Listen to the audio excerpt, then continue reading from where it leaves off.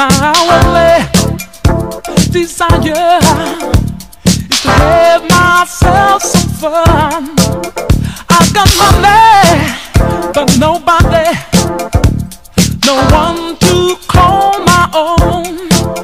Feel so lonely, I'm tired of being alone. Some head for the city lights, dance where the blues on my light. Go to a place I know where the party people go.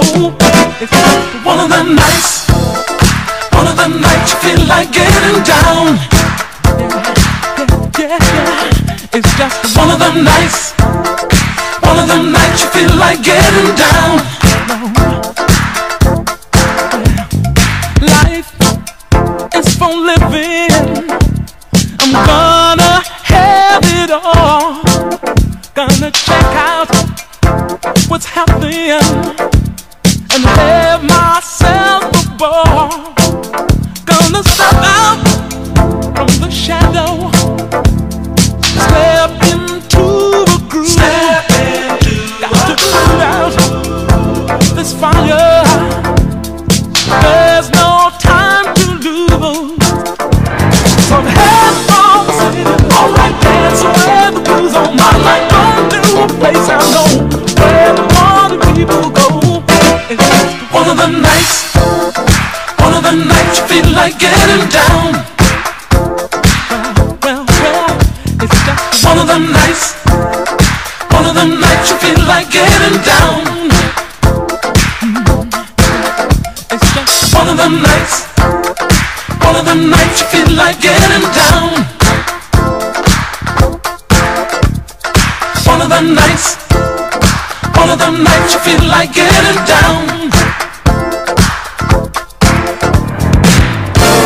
Neon city lights showing me the way. Take me to the heights. Gonna burn all night till the break of day. Dance, get down tonight to get up and get down tonight. Put on your dancing shoes. Dance, get down tonight to get up and get down tonight. No, you just can't dance. Get down tonight to get up and get down tonight. You should be dancing. Get down tonight to get up and get down tonight. I'm heading for the city lights, dance where the blues on all night. Go to a place I know where the party people go. It's just one of them nights, one of them nights you feel like getting down. One of them nights, one of them nights you feel like getting down. I'm on fire, my desire got to take me a little higher. Dancing, I got money, but I'm lonely. Got nobody, would you help me? Dancing, one of them nights, one of them nights you feel like getting down. It's just one of them nights, one of them nights you feel like getting down. Get down. I got money, but I'm lonely. Got nobody. One of them nights you feel like getting down. I'm on fire. One of them nights, gotta take me a little higher. Feel like getting down. I'm on fire. My desire gotta take me a little higher. Get down tonight to get up and get down tonight.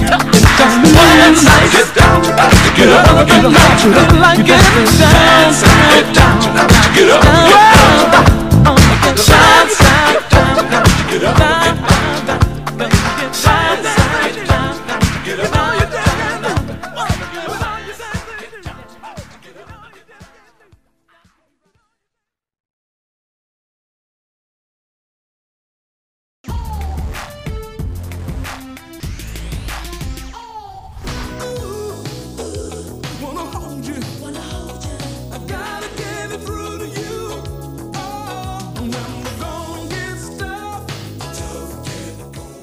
Billy Ocean, it is such a pleasure to meet you, and you have been in the entertainment business now for a number of years. So tell us, what is it that keeps you motivated? being 66 years old now, it's time for me to understand what I'm doing and why I'm doing it. And Sure. the point that you make people happy, Yeah. what you do brings joy and pleasure to people. That, that's valueless. It's incredible. And of course, one of the big hits that everyone knows, regardless of your age, is When the Going Gets Tough. Right. Tough Get Going. Yeah. And it's 30 years since that record was made, since you made the record. Can you tell us a little bit about when you made it at the time and what that sentiment meant to you? Well, the sentiment itself is something that I like to think it's inspiring. It was so inspiring that I heard that it was used as an anthem in South Africa during the time of apartheid. Wow.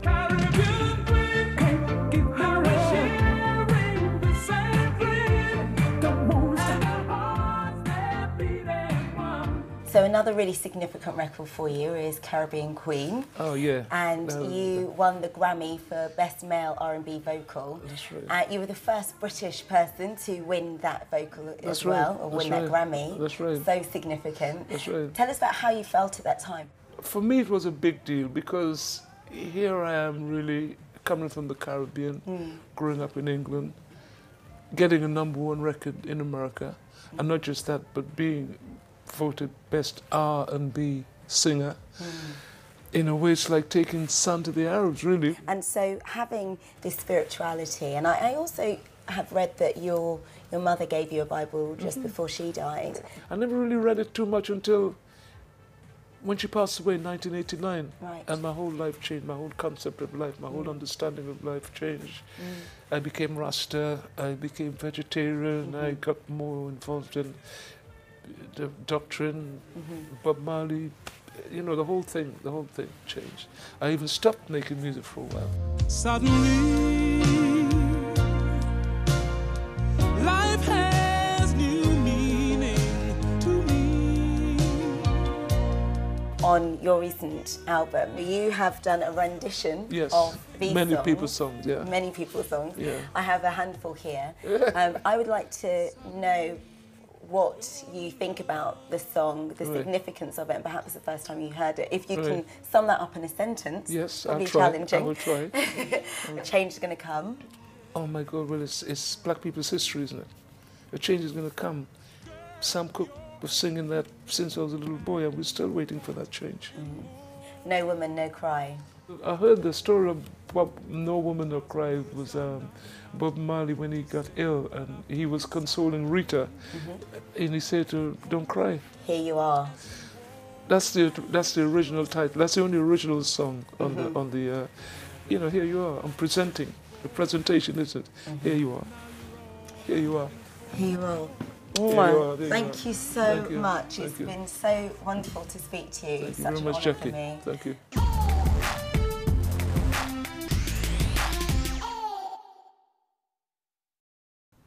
Welcome, everybody, to the latest edition of the Legends of Sports and Music. This is your host, the original great Rob Silver, and today we are talking about one of my favorite artists of the 1980s. This guy basically wrote and sung the soundtrack of my teenage years from when I was 16 years old until I was 21. We're talking about the legendary Trini balladeer, the legendary British pop star, the one, the only, Billy Ocean. Ladies and gentlemen, first time I heard Billy Ocean was back in 1981. There was a song, and it was the song that I played at the very top of this podcast, the song that you heard before you heard Billy Ocean talk. This is another podcast, ladies and gentlemen, in which you will hear several interviews throughout the podcast of the artist itself. That's why this podcast is titled Billy Ocean, the Caribbean King, in his own words. The first time I heard Billy Ocean was back in 1981, summer of 81. 98.7 KISS FM, legendary soul and R&B music station that unfortunately went out of business about 15 years ago, and now it's all sports ESPN talk radio. That's all we need is another goddamn sports talk radio program. Right now, only WBLS is still around as far as R&B soul stations. Radio is completely kaput. It's dead. It's dead when it comes to music because the hip-hop stations just play the same nationally sanctioned poison to our children, to the youth. The same trash is played day in and day out. Those are the so-called hip-hop and R&B stations where there's no R&B and the hip-hop is pathetic. But anyway, I digress. Summer of 81, I'm listening to BLS, and all of a sudden I hear this great song, Nights Feel Like Getting Down. And I'm like, wow. I didn't hear who sang this song, but as you heard the song, it's a post-disco electro music type song. And I was floored. I was like, wow. And every time I heard the song, I wouldn't hear the disc jockey say, that was Billy Ocean. That was Billy Ocean. Also, ladies and gentlemen, many a time I would be listening to music, which I still do to this day, but not the radio. But back then I would listen to the radio while watching baseball, while watching boxing, while reading or studying. Like in the fall of 81, whenever this song would come on, I would be doing my homework to the radio while listening to music on the radio.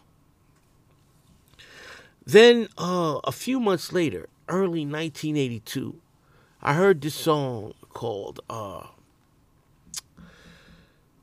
what's the song? It's a song by Junior, which is very similar to Nights. I feel like getting down. It was before Too Late Baby. It was before Too Late Baby, bye bye. Junior had two huge hits in early 1982. One of them was Too Late Baby, but that was the second one. I'm trying to remember what the first one was. Too late, baby, bye bye. Now's bye. So this song and the song that I played to begin, it was Mama used to say, take your time, young man. All right, so in early 1982, there was these two big hits from another British singer called Junior. Mama used to say, take your time, young man, and Too Late, baby, bye-bye. So I'm 13 when 82 starts, and I'm 14 by the time I hear Too Late. I'm 13 when Mama Used to Say comes out. And I'm thinking Junior was the guy who also sung Nights Feel Like Getting Down from the summer to fall of 1981. So I'm thinking it's Junior with these three hits. That's what I'm thinking. And then I never heard Junior on the radio again. After Too Late, Baby, Mama Used to Say, and I assumed Nights, Junior disappeared. I never heard another song on the radio from Junior. Then, the fall of 1984, the song on the radio, I hear the song called Caribbean Queen. And then I see the music video on both Friday Night Videos and New York's Hot Tracks on ABC, Friday Night Videos on NBC. I see the music video. And now I know it's this guy's named Billy Ocean. And I'm like, but he sounds a lot like Junior.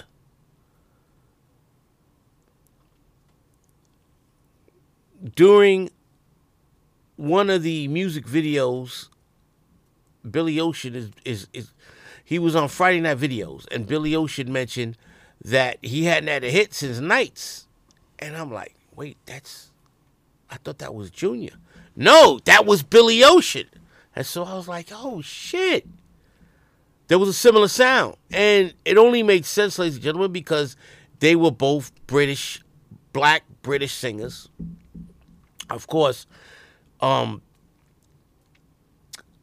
Ocean was 9 years old when his family moved to England from Trinidad. He was born in Trinidad, but the music is British and Caribbean flavored, as you will see in Caribbean Queen. The song's called Caribbean Queen. And we'll talk more about that after we play Caribbean Queen.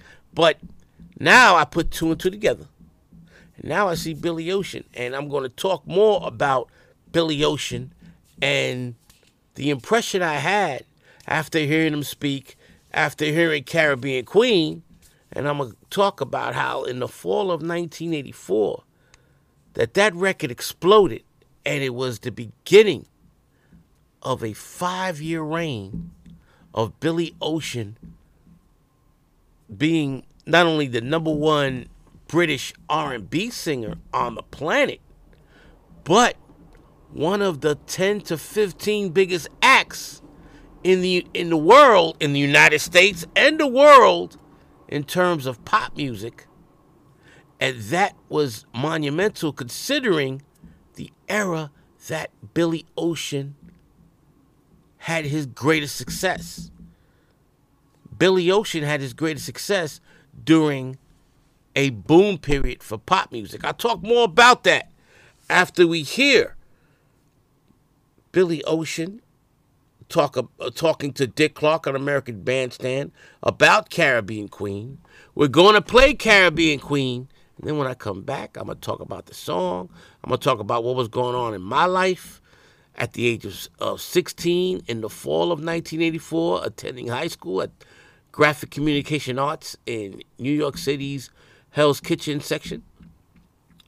And I'm going to talk about how Billy Ocean was able to succeed in one of the most pop-dominated eras in the history of music. All of that on the other side. Welcome. Thank you. You know, of all of the women I had to ask over there what thought occurred to her in the Caribbean, she had no thoughts. What is the Caribbean like? What is the Caribbean? What is it like? It's beautiful, sunshine, blue waters, nice people. Why, when you sat down to put this song together, would you have ever thought to call it European Queen? No idea, because I guess that's because I live in England. But didn't anybody advise you the other places, you know, more romantic or anything? Well, my manager's wife did. That's why I changed it to Caribbean Queen. All right, fair enough. This album you made was made in London and in New York. Yeah. Why two places? Well, because first of all, I got the opportunity via my new record label, the new label that I'm signed to. Yeah. They offered me the opportunity to record in New York, and that's something I've always wanted to do. Did you know anybody there in terms of the background singers, session musicians, what have you? No, I didn't, but the one interesting thing about the initial stages of the project was that the producer is also from Trinidad. That's where I'm from as well. But he lived in New York. So he knew everybody. So he knew everybody. What's the importance of having men and women around you that support you? I mean, do they make a big contribution? Oh yeah, you're talking about the people involved in the project? Yeah. The musicians, engineers. You get all the credit. I know it's unfair really because, you know, it's more than me that makes the records. There's a lot of people involved. I was just surprised that you selected two places to work in.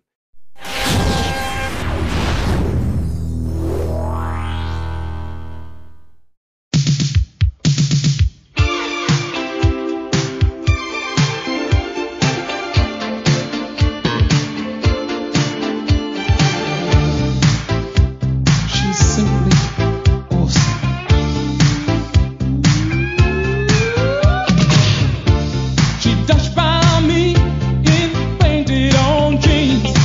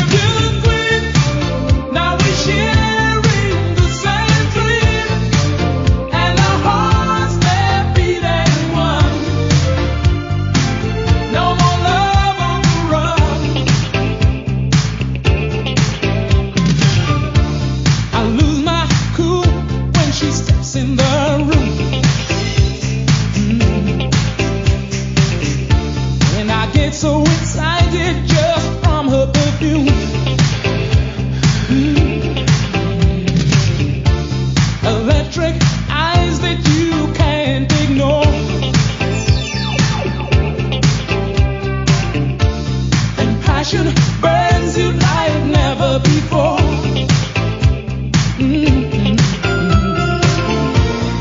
I was in search of a picture, just running my game, yeah. Love was the furthest from my mind, yeah. Caribbean queen, I was sharing the same dream, and our hearts they're beating one. Ooh, no more love on the run. I love you, I need you. Caribbean queen, now we're sharing the same dream, and our hearts they're beating one.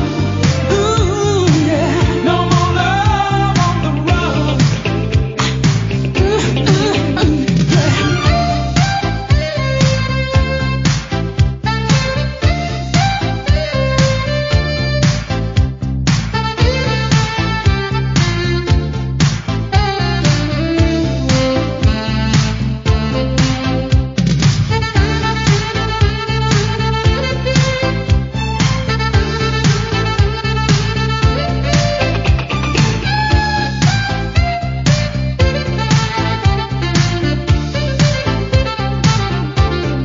Caribbean queen, now we're sharing the same dream, and our hearts they're beating one.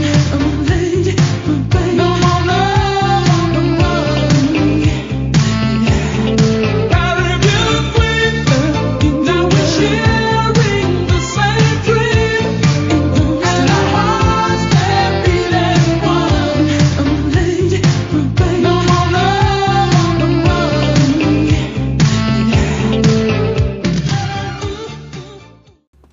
The first time I heard Caribbean Queen in the fall of 1984, I was a junior in high school. I was 16 years old, attending New York City's Graphic Communication Arts, High School of Graphic Communication Arts, located between 49th Street and 50th Street, between 9th and 10th Avenue, closer to 10th Avenue, in the Hell's Kitchen section of New York City. Now, Hell's Kitchen back then does not look like what Hell's Kitchen looks like today. Today, Hell's Kitchen is filled with condos and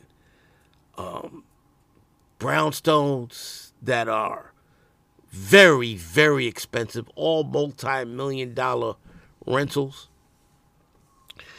But the Hell's Kitchen back in September of 1984 were filled with winos, homelessness, and prostitution.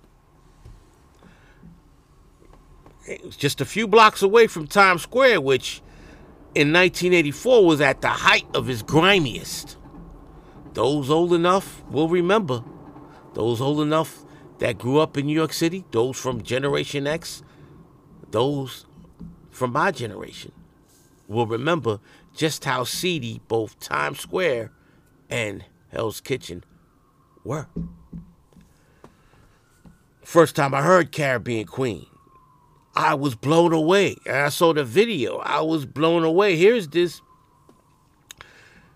brown-skinned British/Caribbean brother. I didn't know he was of Trini descent. At this point in time, I just thought he was a black British brother.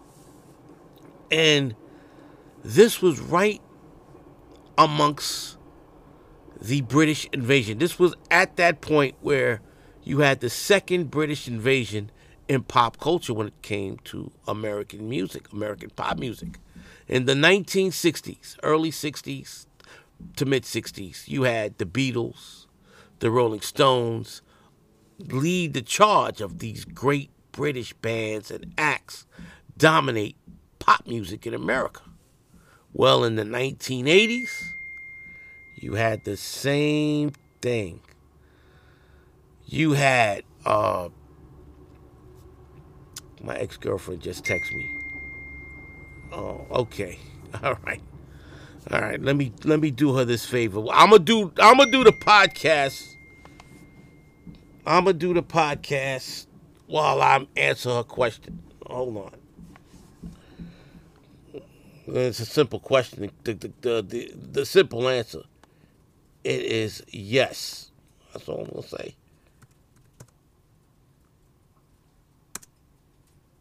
It's yes, it's the same. All right, back to regularly scheduled programming. So, in the early to mid 1980s, you had a British invasion in the United States that really exploded from 1983 onward. You had Duran Duran, Culture Club, Billy Ocean, Phil Collins, Genesis. It was amazing because they added that extra oomph when it came to pop music in America. It helped helped bring the competition amongst the other great American artists that had to deal with these British artists in terms of record sales and radio play. Stepped it to another level. All right.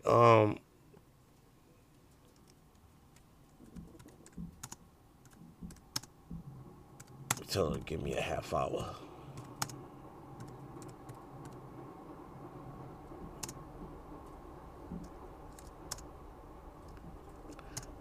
Give me a half hour and I will find it for you. Yeah, this is great podcasting. All right, enough of that. All right, back to regularly scheduled programming. All right, good. All right, she thanked me. All right, back to the podcast. Caribbean Queen. Speaking of Caribbean Queens, that's my former Caribbean Queen. It's ironic how she texts me, my ex-girlfriend, who's from Trinidad. She texts me while I'm talking about the greatest pop star ever to come out of Trinidad in Billy Ocean. Life comes full circle, and life is full of ironies. All right, so competition. It made the competition more fierce, and it brought out the best of everybody. When Caribbean Queen came out, Michael Jackson and Prince had dominated pop music in America, but they had competition from Culture Club, from Duran Duran, from The Police, and now from Billy Ocean. And now you had a black British pop star, because all the other pop stars were white pop stars. Wham! George Michael. You had a black British pop star who never really crossed over. Yeah, his big dance hits were pop songs, but later on you're going to hear his soulful R&B ballads, his soul ballads, which other than George Michael, and Culture Club. Culture Club and George Michael made some great soul ballads. But out of all of them, in my opinion, Billy Ocean had the greatest soul ballads. And we'll talk all about that later on in the pod. Let's talk about Caribbean Queen and some of the lyrics. And she texted me at the right time because a song like this would refer to a woman like my ex. The very beginning of the song catches me because this is me. This is me back then. This is me today. She dashed by me in painted on jeans. Billy Ocean writing about a woman wearing tight jeans. So if he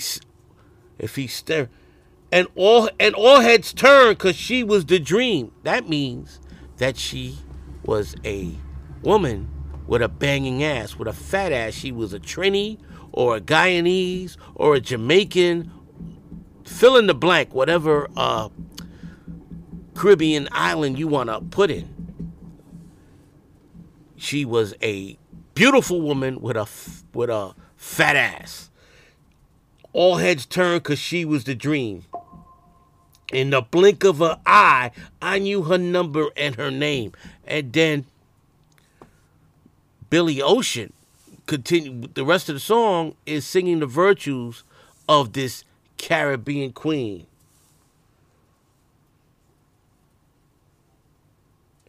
And our hearts, they beat as one. No more love on the run. Now, ladies and gentlemen, my ear does not deceive me. I want you guys to listen to Caribbean Queen intently and listen to the similarities beat-wise, rhythm-wise, between Caribbean Queen and Billie Jean, the song that came out almost 2 years prior that was a massive hit for Michael Jackson. This line, and our hearts they beat as one, no more love on the run.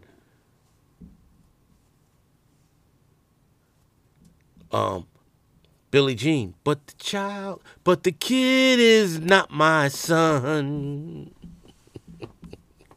And then you the same rhythmic beat that you hear in Billie Jean. Now, I don't know if the musicians on this album, on this song, did this on purpose, but I can't help but keep thinking that. I can't help it. It keeps popping into my head. Just now when we played it, I was like, oh wow. So I don't know. I don't know.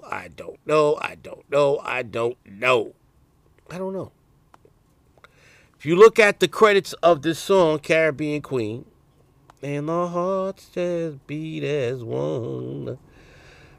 If you look at the credits of this song, of course, Billy Ocean wrote the song, because you'll hear later on in the podcast, Billy Ocean mentioned that he wrote every song except one song in his lifetime that he recorded. That one song is a classic Beatles song that he bodied, and we'll be talking about that song. Don't worry, we'll be talking about that song.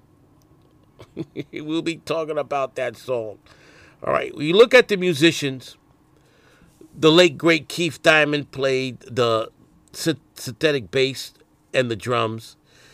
You had Barry Eastman, who's still around making music with Billy Ocean today. He was on the keyboards and the synthesizers and the string arrangements.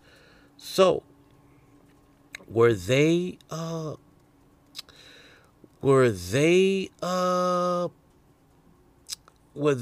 responsible for having that similar melody to Beat It? Now, I'm not accusing anybody of thievery, all right? I once had a music teacher tell me that sometimes songs could be interpreted as being similar with the beat, but that there's just so many different melodies a person can use in an up-tempo song, and whether it's rock, R&B, country. You run out of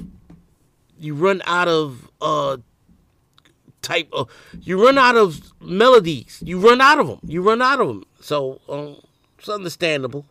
That's what the music teacher told me. All right, Miss Gibson, 8th grade music teacher in junior high school 123 in the Bronx, back in 1982. So I don't know. All I know is I hear this song, and I know Keith Diamond and Billy Ocean wrote the majority of this album, and they wrote Caribbean Queen, and Keith Diamond and Barry Eastman, longtime collaborator, were also involved in producing and doing the instrumentation for most of this song. So we'll see. And we'll talk more about Keith Diamond. We're going to talk a lot about Barry Eastman, Keith Diamond, and the late, great Wayne Braithwaite. I apologize for butchering his name. Wayne Braithwaite. And I should not butcher Wayne's name because he has the same name as a former boxer from Jamaica who died young. And Keith Braithwaite died way too young. But you're going to see Billy Ocean, despite his pop success, used the same musicians and collaborators who had a similar background to the legendary Billy Ocean. We'll talk more about that later on in the podcast. But regardless of the similarities between Caribbean Queen and Beat It, what I loved about this record is the catchy beat, the infectious melodies, the infectious lyrics, and Billy. I instantly became a fan of Billy Ocean because here was a man describing his love for black Caribbean women. When you hear that song, he could only be describing a black West Indian woman, a black Caribbean woman. She dashed by me with painted on jeans. Amazing. Amazing. Amazing. Amazing. And so when you hear Billy Ocean's singing about women, it's always with love and respect, admiration. And it all comes back to one woman. And we'll talk about her throughout the entire podcast because Billy Ocean was a one-woman man. And another reason why I so admire him, and we'll talk more about that later on. Right now, we're going to hear Billy Ocean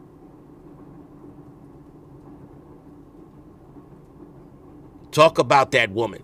Talk about the woman that I just referred to. We're going to play Loverboy. And when I come back, I'm going to talk about the greatness of that music video, Loverboy, and I will expand on Billy talking about that one special woman in his life, and I'll compare it to my parents on the other side.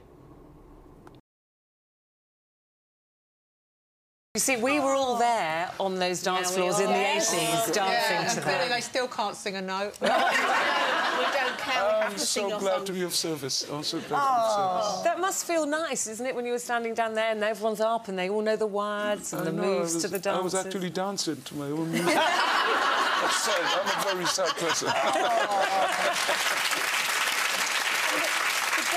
going gets tough was so great for you, wasn't it? Because of the people who were, obviously, we saw there, your backing singers. My backing singers. I mean, no one else can say they had Danny DeVito, Michael Douglas and Kathleen Turner. Yeah. Did they actually sing?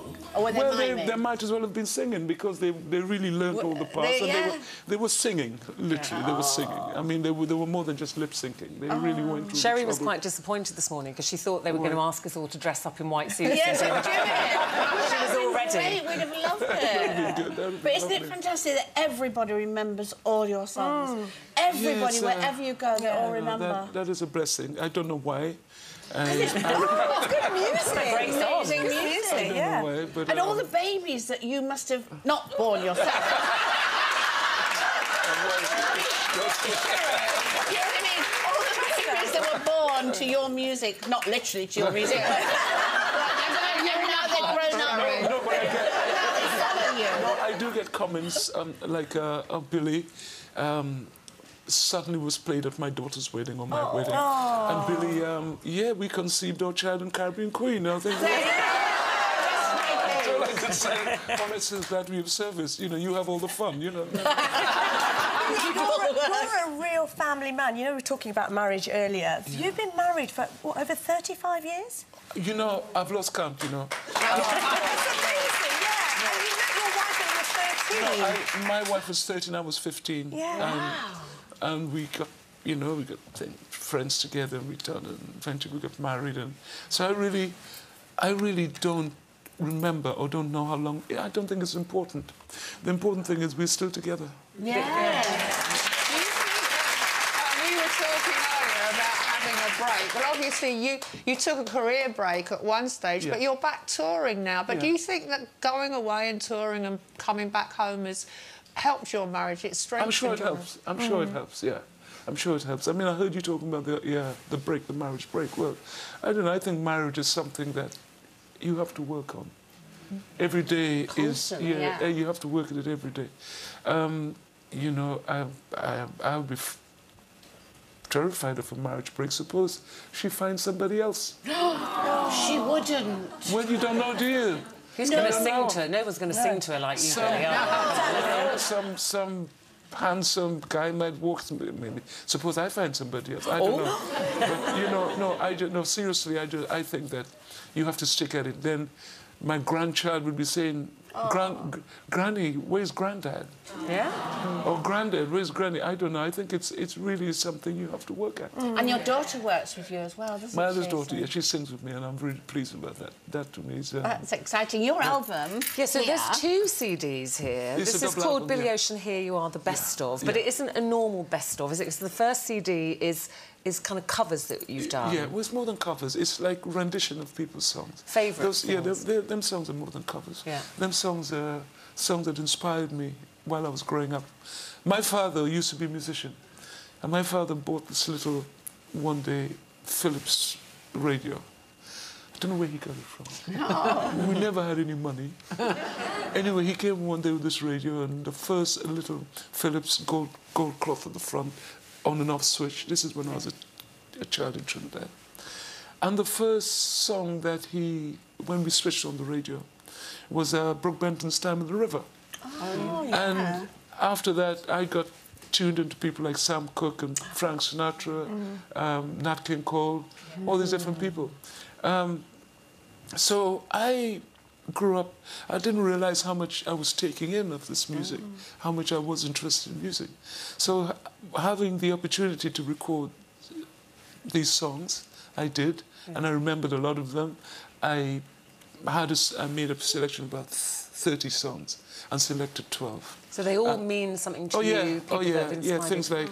And what about the Change. photograph on the front? I've got to show you this. That's me. This That's is me. Billy. Can you get him That's closer on that? Can you see that picture? 11-year-old. Can you get him close on that? Anybody? And did that 11-year-old ever know there it that is. this was going to happen? No, that 11-year-old was always dreaming about doing exactly what I'm doing now. There you go. Really, I mean, honestly. Well, what you're doing now is a 19-date UK tour. Yeah. Right more, through I till think. July. Yeah. Billy Ocean, Here You Are is out now. Billy Ocean, thank you very much. Some pretty fabulous guests here on Loose Women. There's plenty more where that came from. Just click here to watch more interviews with a whole range of famous faces. And click here to subscribe. It's free, so you'd be silly not to, really. You're putting your water into a loose woman. Lovely, sounds good to me. Smooth. That's a joke for the ranch right there.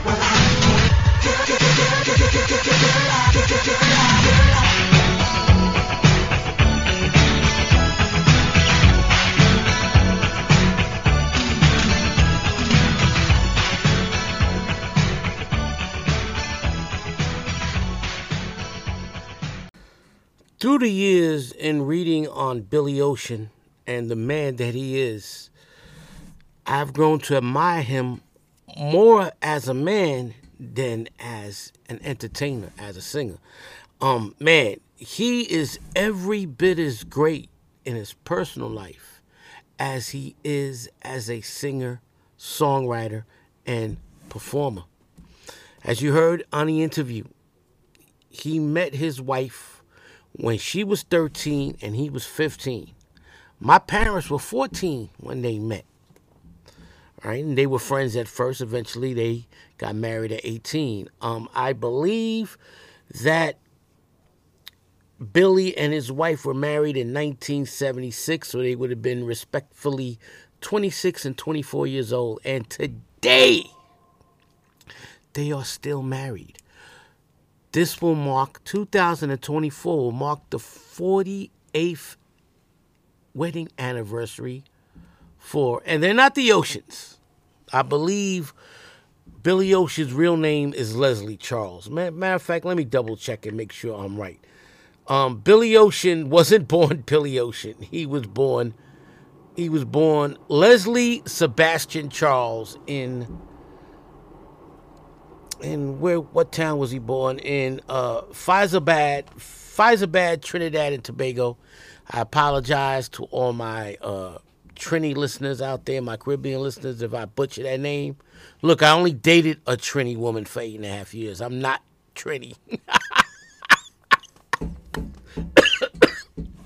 Anyway, but they didn't meet in Trinidad because he was 9 when his parents moved to England. He met her while as a 15-year-old boy, teenage boy in England. She was a 13-year-old teenage girl.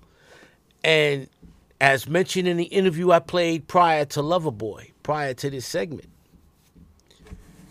that's the love of his life. He doesn't believe in loose women, the whole nine. And I know in the 1980s, women must have been throwing themselves at Billy Ocean. Because Billy Ocean, like I mentioned, from 1984 to 1989, was one of the 10 to 15 biggest pop stars on the planet. Look, I lived it. I know. I was 16 when Loverboy and Caribbean Queen came out in the fall of 1984. And I saw this man with his music videos and all these hit records he had, all these hit records that I'll be playing on this podcast. And he was selling out tours all over the world. He was an international star. To this day, still probably the biggest Trini pop star that ever lived. Trini R&B star that ever lived. The closest when it comes to R&B soul music would probably be Heather Headley. Now, if you want to say Nicki Minaj is a pop artist, then she's bigger as a Trini native than Billy Ocean. If you discount her as being a pop star and just an MC, then Billy Ocean is bigger than Nicki Minaj. It's all about perception, but one thing I won't argue, Nicki Minaj is the biggest artist ever to come out of Trinidad, period, as far as when you look at America. But there is a Trini artist that is considered the Michael Jackson of Trinidad, and I was put onto this by my ex and guys that have worked for me from both Grenada and Trinidad. The brother's name is, let me make sure I get his name right because I'm always butchering his name. What's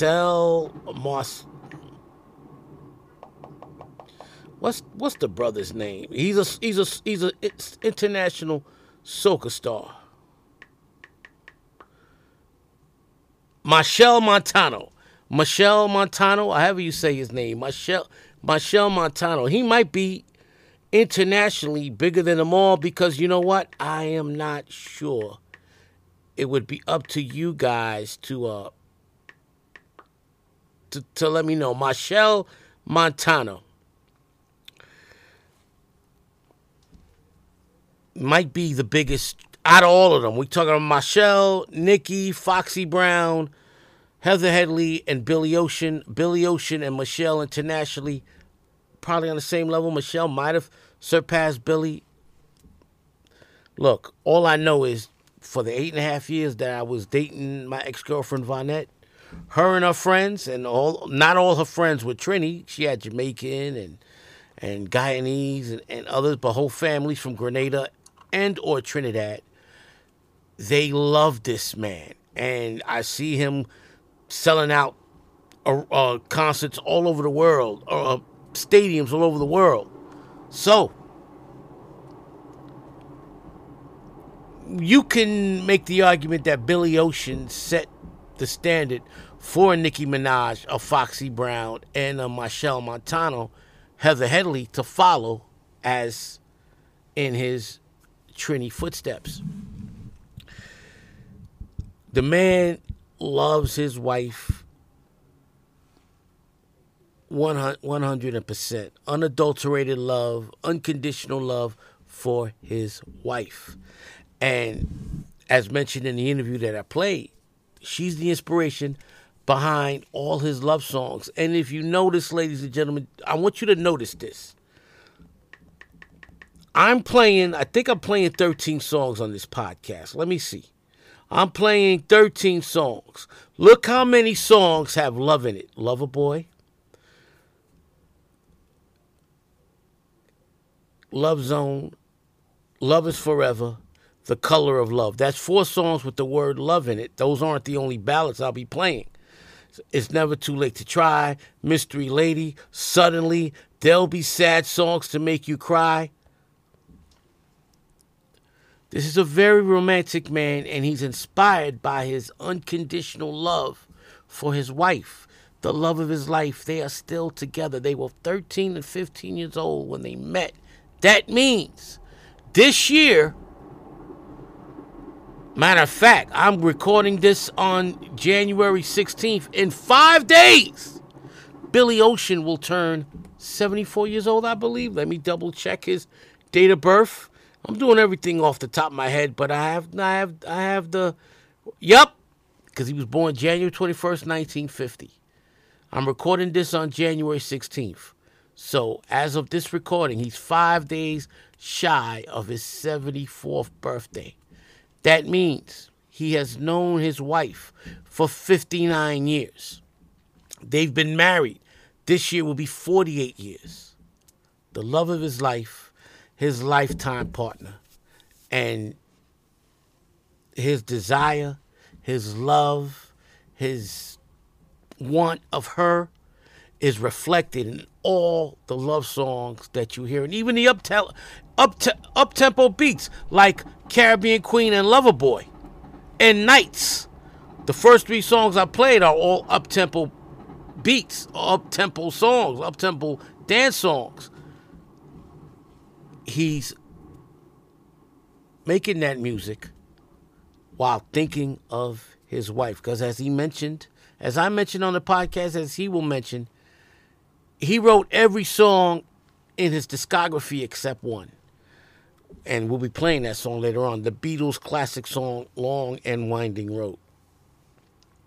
Of course, he had great collaborators, Keith Diamond, Barry Eastman, and Wayne Brathwaite. On this song, Lover Boy, I want to be your lover, lover, lover boy. By the way, even Caribbean Queen has the word love in it because it's Caribbean Queen, no more love on the run, run, run. This is beautiful. Lover Boy was co-written by Billy Ocean, Keith Diamond, and the South African legendary songwriter and musician Robert Lang, who was once married to Shania Twain. Wow. Yeah. I think he was much older than her too, but I'm not going to judge right now. I don't know what the math is. Hopefully it fit within the half my age plus 7. We'll see. I don't know. I'll leave that long. It's a story for another day. But one thing that was age appropriate was Billy Ocean and his wife, because they were only 2 years apart as grade school kids, grade school teenagers, middle school, whatever they call it out there in England. He was 15, she was 13. They met, and as he mentioned, he loves her. He loves her dearly. And Google pictures of Billy Ocean and his wife, Mr. and Mrs. Charles. Just check it out. They're a beautiful couple. They both aged gracefully. I mean, I love the way Billy looks today with the gray goatee and the locks. Really fits in with him being a Rastafarian. He follows that religion and that way of life, and he's also a vegetarian. We'll talk more about that later on in the podcast. But Billy Ocean is like me. He has not only the love of his woman, he has the love of his mother. And when she passed away in 1989, it really broke his heart. We'll talk more about that towards the end of the podcast, because that was one of the contributing factors in him taking a sabbatical from music. But we'll talk about that later on. Let's talk about the video Lover Boy. I love this video. This video Lover Boy sort of was like a adaptation of the movie Time Bandits that I believe Sean Connery starred in around that time. Great video. Looked like they were on another planet with these creatures. And there's Billy in a fly-ass suit with his jerry curls and his goatee, which he admitted to dyeing black for many years with shoe polish because he had a premature gray goatee. But eventually he stopped dyeing it and he just let it hang out. But you see Billy Ocean with the jerry curls, the mustache, the goatee, and that fly-ass suit he's wearing, and he's doing his two-step. I want to be your lover boy. Infectious tune, another massive hit for Billy Ocean. And off this album, the Suddenly album, Billy Ocean had already stamped his mark with these two songs as a huge member of that British invasion. Let's look at it again, because I keep forgetting names. You had the Police, Duran Duran, Culture Club, Billy Ocean, Sade, Genesis, Phil Collins, Peter Gabriel. Man, you had an incredible influx of British talent come to America, the British invasion of the 1980s, and it gave pop music and music in general a huge jolt, because post-disco, after disco died, the music industry was in a slump. But beginning in 1982 with the Thriller release and great albums by Lionel Richie and Marvin Gaye, and then Culture Club, and then the Police in 83, Madonna in 83, and then the British invasion, Sade in 84, Billy Ocean in 84. You had Duran Duran in 83/84. All these, Wham! All these acts came out. And in conjunction with MTV, pop music was at an all-time high, and in my opinion, the greatest era of pop music was between 1982 and 1990, before alternative rock and hip-hop took over as the mainstream genres for music. It was pop music before then. Today, pop music is on top right now, but it's not the same. Radio stations aren't the same. Radio is all but dead. Everything's streaming. Music videos are dead. We're living in a different world today, and the music is much more sanitized, unfortunately. You know, the pop queens of today, Ariana Grande, Taylor Swift, yeah, they're massive, but they don't have the same flavor that the great pop artists of the 1980s, like Whitney Houston, like Madonna, like Tina Turner, had. No, they don't. Taylor Swift can go out and sell out concerts all over the world, but she really doesn't have any competition. In the 1980s, Billy Ocean had to compete with Phil Collins, Sade, Whitney Houston, Wham, Michael Jackson, Prince, Duran Duran, Culture Club, Paul McCartney. That's just a few names off the top of my head. Today's competition in the pop music world is minuscule compared to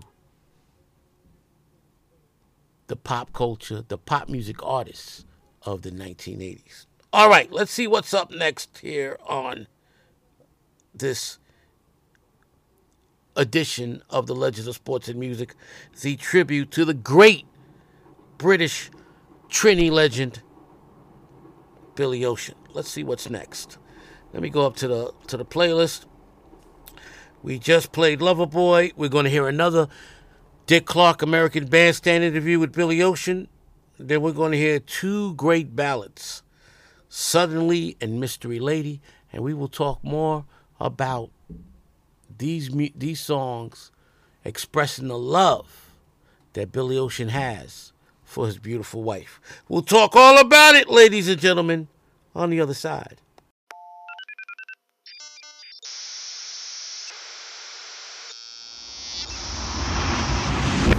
We're going hopping today, where things are popping, a Philadelphia way. We're gonna drop on all the music they play on the bandstand. Oh. As you can see, you are amongst friends. I was just teasing these kids. They're all off on vacation. They're going crazy. You're in the studio sweating, working your little fingers and tonsils to the bone here. Did you? Yes, but I mean, that's what you enjoy. Do you remember very early in your life the first personal appearances you ever made? Where did you do them? You mean in my professional career? Mm-hmm, yeah. Places where you got paid to perform. Well, I got paid to perform. I've been doing a lot of places. Before this, say about a year and a half ago, I wasn't really doing very much. So I was working to half playback in Europe, Germany, France, Holland, Belgium. Sometimes I'd turn up to the gigs and there'd be about 2 or 3 people there. Really demoralizing. What does it do to your head? Well, I knew why I was doing it. I was doing it hopefully to reach to a stage like I am now. So. Does that experience reflect on what I said over there, that you are a gentleman, you appreciate what's happened to you? Oh, very much so. I mean, you've had an extraordinary year. I mean, it's a big year. I mean, you could have a head this big and an ego to fill this room, but you don't. How do you keep that under control? You work so hard. Because it's really respecting, it's not taking what I've got for granted, for a start. And really respect for what I'm doing and respect for the people that's around me. I think that's very important. I love your attitude. I wish we could all absorb it. Now, when this album is done, the one that you're working on, will it be a potpourri of different things, all sorts of kinds of music? It'll be very much the same, I suppose, formula, for want of a better word, as I've got on the last album. Yeah. You know, rock and roll, ballads, whatever. Describe this next song. This next song is a song entitled Mystery Lady. And it has a little taste of, I don't know, what is the rhythm? What is it called? It's a mixture of sort of West Indian rhythm, calypsos, a bit of American R&B, I suppose, a bit of European. It's like me, mixed up. This is your secret, my friend. Ladies and gentlemen, Billy Ocean.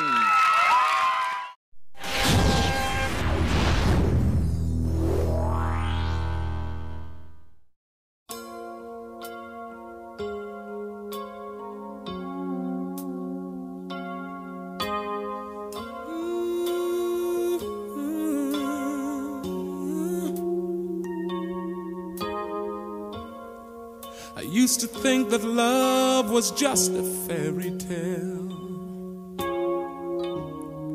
until that first hello, until that first smile. But if I had to do it all again, I wouldn't change a thing, 'cause this love is everlasting. Suddenly, life has new meaning to me. There's beauty up above, and things we never take notice of. You wake up and suddenly you're in love.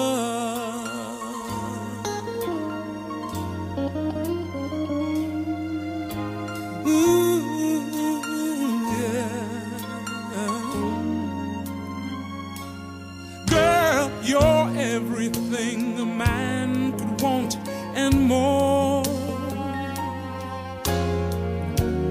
1,000 words are not enough to say what I feel inside. Holding hands as we walk along the shore. Never felt like this before. Now you're all I'm living for. Suddenly, life has new meaning to me. There's beauty up above, and things we never take notice of. You wake up and suddenly you're in love. Each day I pray this love affair would last forever. Suddenly, life has new meaning to me.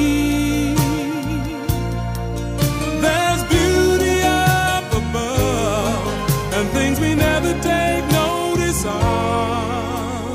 You wake up suddenly, you're in love.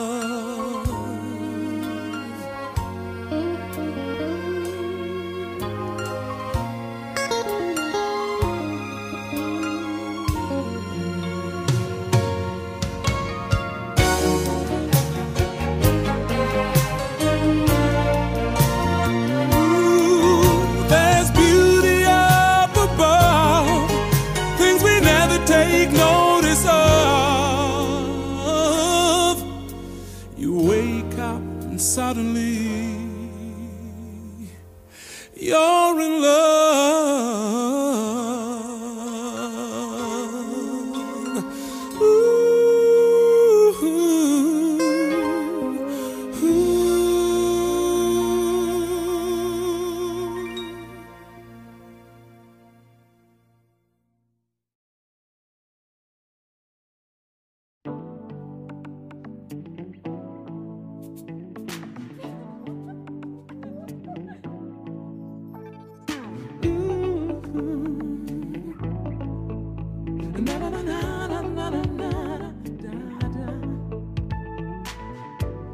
Hey, mystery lady, can I spend the night with you? Can I have your number? Whoa, I'd be anything you want me to. Ooh, we ought to get something started. Ooh, I can tell so very well. He has left you broken hearted. It's time to start mending your heart. Darling, when the nights are cold and lonely, lonely, oh, I'll keep you warm. Yeah. Mystery lady, you need to be loved by me. Mystery lady,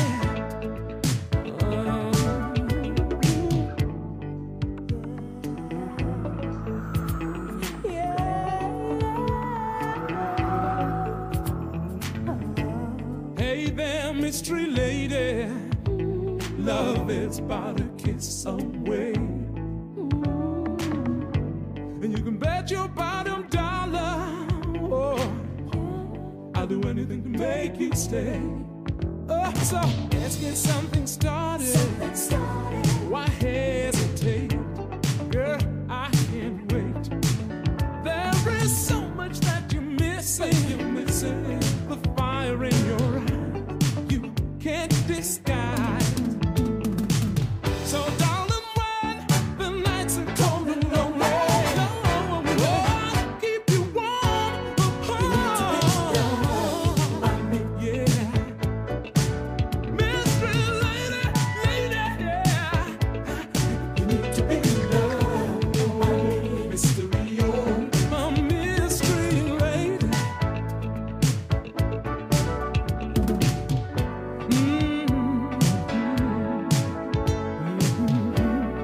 Girl, I've come knocking at your door.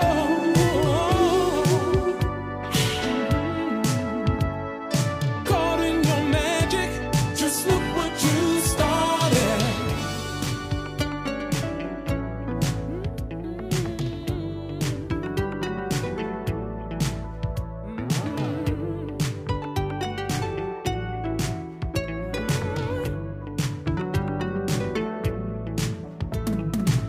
So darling, when the nights are cold and lonely, you know I'll keep you warm.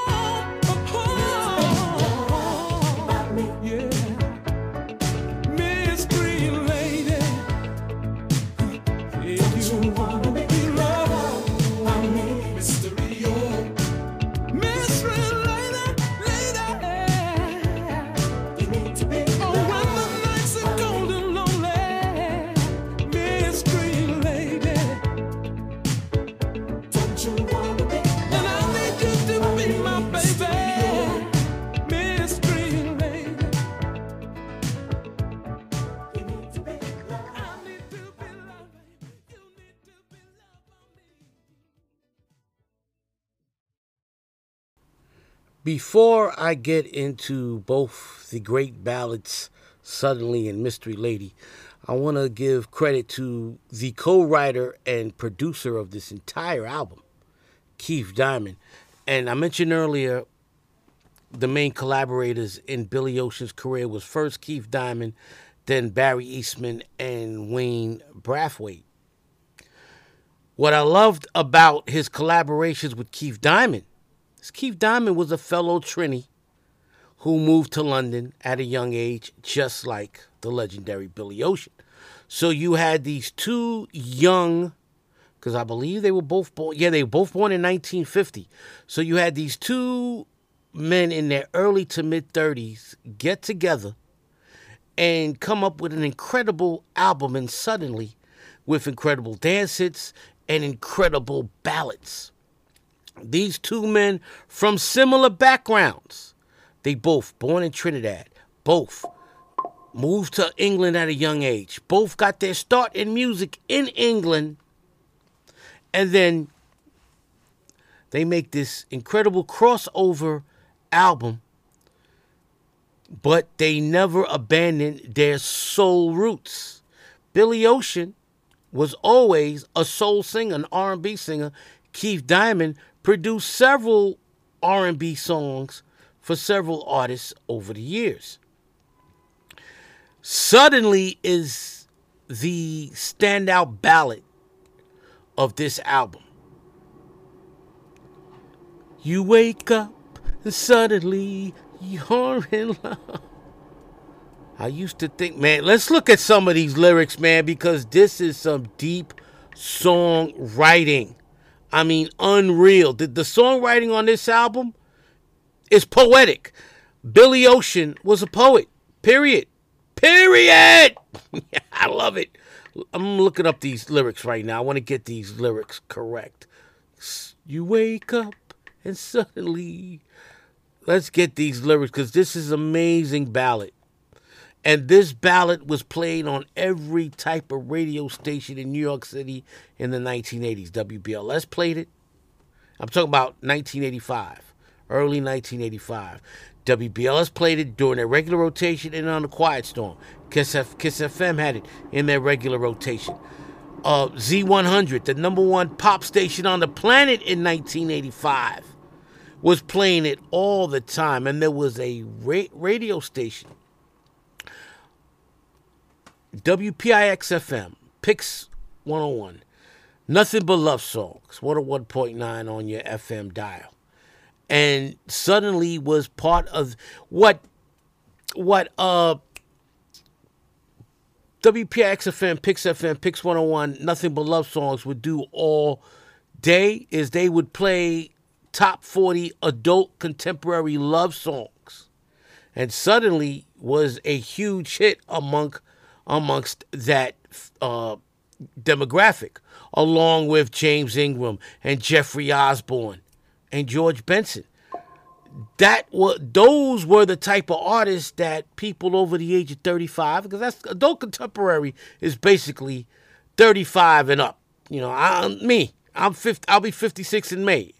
But I was born in Old Soul. In 1984, I was listening to Pix, Nothing But Love Songs. In 1985 and 1986, I was into that station as often as I could. Like if BLS and there was no Hot 97 back there. I don't even know why that fucking came up in my memory. Kiss FM and BLS sometimes on a Sunday night. Yes, not sometimes, all the time would play a public affairs programming. So I would switch to Nothing But Love Songs PIX, and they would be playing ballad after ballad. And it wasn't just soul ballads. They play country ballads. They play pop ballads, rock ballads, whatever was part of that adult contemporary top 40 radio play. And I want to see exactly what Suddenly did as far as the charts goes, because I know that they did huge in the adult contemporary. I just mentioned the adult contemporary charts. They went to number 1 on the adult contemporary charts and number 4 on the Billboard pop charts. And what did they do with, and in the R&B charts, they went to number 5. This was a massive hit. Number 5 on the R&B charts, number 4 on the pop charts, and number 1 on the adult contemporary charts, which is what WPLJ and Pix Nothing But Love Songs were playing, adult contemporary music. Suddenly was the standout ballad of this album, and it was a massive hit, and it helped garner Billy Ocean at the next Grammy Awards. 1986 Grammy Awards, Billy Ocean won Best Male Vocalist for an R&B song for Caribbean Queen. And I believe Suddenly helped him win an American Music Award. So Suddenly was the perfect third single to come after you had two great up-tempo beat songs in Caribbean Queen and Loverboy. Now you see how versatile an artist Billy Ocean is. Like a Prince, like a Michael Jackson, like a George Michael, like a Culture Club, like Paul McCartney at this point in time, like a Phil Collins. He could do a great dance song and he could rip it with a great ballad. And you know what? That voice. You have the blending of his native Trini accent, the British accent that he grew up obtaining, and then you put that together with that magical voice that could be a baritone or a tenor, and he could sing anything. He would have been a massive calypso or soca star or reggae star if he decided to focus on that instead of soul music, pop music, R&B music. Mystery Lady, another song written by Billy Ocean and Keith Diamond, produced by Keith Diamond. It's about a man who meets this woman whose heart has been broken. This song relates to my entire life because every single woman I've ever dated since 1987 had They're heartbroken by the man before me, and I was there to pick up the pieces.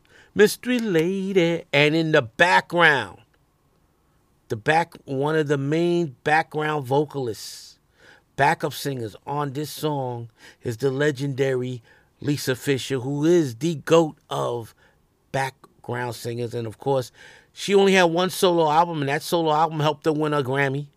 And she has the classic How Can I Ease the Pain? Phenomenal song.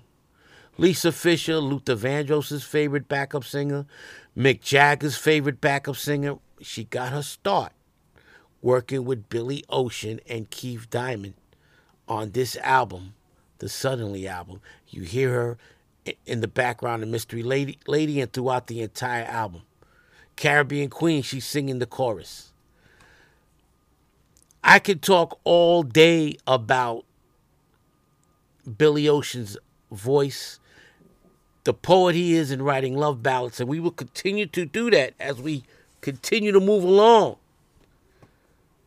because we're going to hear another interview with Billy Ocean, and then I'm going to talk about my all-time favorite Billy Ocean.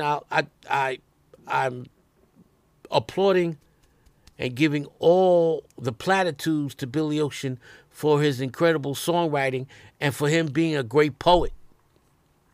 But in my opinion, his greatest song, my favorite song, was a remake of a Beatles song written by Paul McCartney and John Lennon, A Long and Winding Road. I'm going to talk about the Beatles version in comparison to Billy Ocean's version after we play an interview with Billy Ocean and we play A Long and Winding Road. We'll talk all about it on the other side. Billy Ocean, welcome to the project. Good morning. I never got your name. My name's Waleed. Waleed. You did very well. I don't know if have you met many Waleeds in your life? No, I've never met it with you. The first Waleed I've met in my whole life. Can I ask you, don't meet another one, because I want to remain the best. I'm the only one, right? Let's go with that for now. I think it's a relatively popular name in some parts of the world. So you're performing all your great hits and your favourites. Is there a crowd favourite that you know is just going to go off every time? Well, I hope within the selection there are favourites for everybody, because they're all hits. Get Out of My Dream, Get Into My Car, Lover Boy, Love Really Hurts. Yeah, I mean, there's enough there for everybody.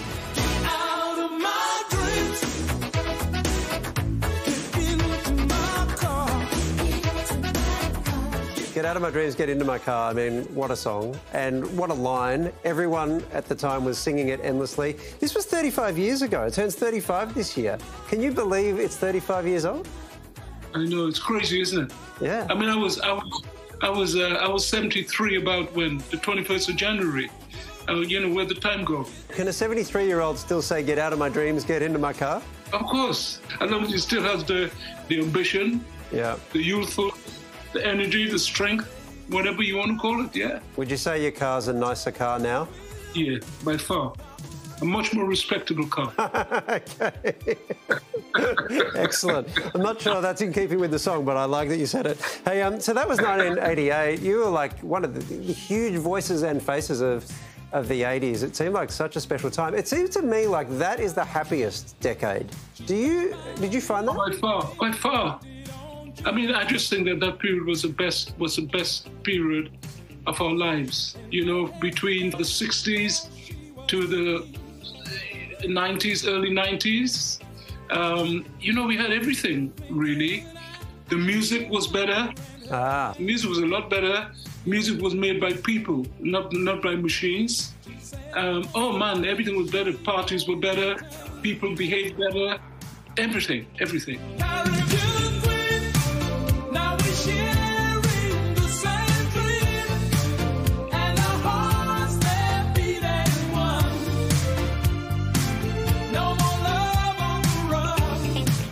Born in Trinidad and grew up in the UK, leaving one glaringly obvious question. Who do you support in the cricket? Well, I have to support the Caribbean, haven't I? The West Indies. Especially, there was a day when the West Indies was unbeatable, as you know. Yes. Can I just join some dots here? The 80s was the happiest, the best decade. You were at your pomp in the 80s. The West Indies are the greatest cricket team ever. Would it have been better if the world just ended in the 80s? No, because if the world had ended, I wouldn't be here speaking to you and you wouldn't be here speaking to me. That's a very good point.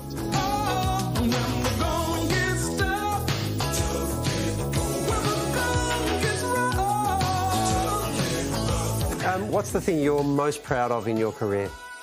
One of the biggest things for me was a dream that I had, and it came true, success in America. And I was looking at America, the big pie, and I was successful there. My life has always been made up of plans and dreams. I would like to do this. I wish to God I could do this. Please, God, can I do this? And once you sort of, it's almost like a case of, at that particular time, after having the success in America, I sort of ran out of dreams. If I had to do it all again, I wouldn't change a thing. What song is that? What song is that? Oh, don't do this to me. You're going to quiz me? I'm going to have to start quizzing you about cricket history now if we're going to play this game. Suddenly, right? Yes. But if I had to do it all again, I wouldn't change a thing. Suddenly, I did that in Australia, in your country. Yeah, myself and my guitarist, an acoustic thing of it. And it's probably, I think it's now had something like about 10 or 12 million hits or something like that. So really thank you, Australia, for that. Well, thank you for coming to Australia. It'll be great to see you again. I'm so glad the dream has come back, it's been revived, and you're going to pay the visit to us. And let's dream about that West Indies revival, hey? Right, I'm looking forward to that. Maybe, who knows? Who knows what can happen? Anything can happen, right? Anything can happen. Anything can happen. I just saw my favourite team in England got beaten by 7-0. And Liverpool beating Man United. Ridiculous. So, madness. I'm a Liverpool supporter, and this is the greatest thing that's actually ever happened in my life. So I think, do I have to end this interview now, or are we just going to have a big fight now? Is that what's about to happen? At this point, Billy and I did a long and winding deep dive into the Liverpool-Manchester United feud, which I found endlessly fascinating, but the boss thought was a little niche. Seven goals. 7. A few moments later. I used to be a Liverpool fan. What? I did. I was Liverpool. Hey, I wasn't one. Sorry, you can't. That's not. You're not allowed to. You can't. If you can't go from a Liverpool fan to a Man U, that's just not allowed. One eternity later. Sometimes you win, sometimes you lose. Sometimes you win, sometimes you lose, but the world's always better when Man U loses. That's the point I'm trying to make.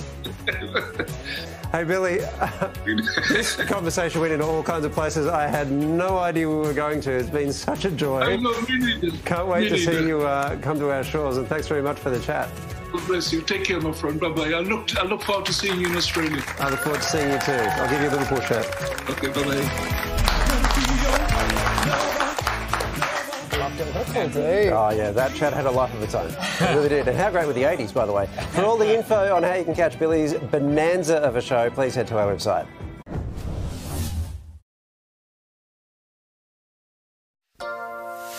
Baby, don't leave me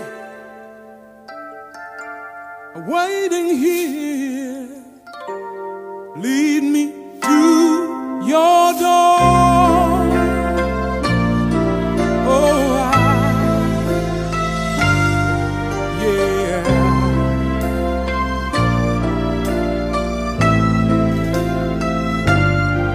oh, the long and winding road that leads to your door will never disappear. I've seen that road before. It always leads me here. Lead me to your door. The wild and windy night that the rain washed away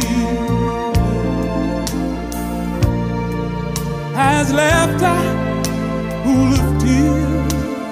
Oh, baby, left me crying for the day, yeah. So I leave me standing here. Let me know the way. The many times I've been alone, the many times I've cried. Anywhere you never know, the many ways I've tried, but still they lead me back to that long, oh, that long and winding road, babe. You left me standing here, such a long, long, long, long, long, long, long, long, oh, long. Don't leave me waiting here. Don't leave me waiting. Lead me to your door. Oh,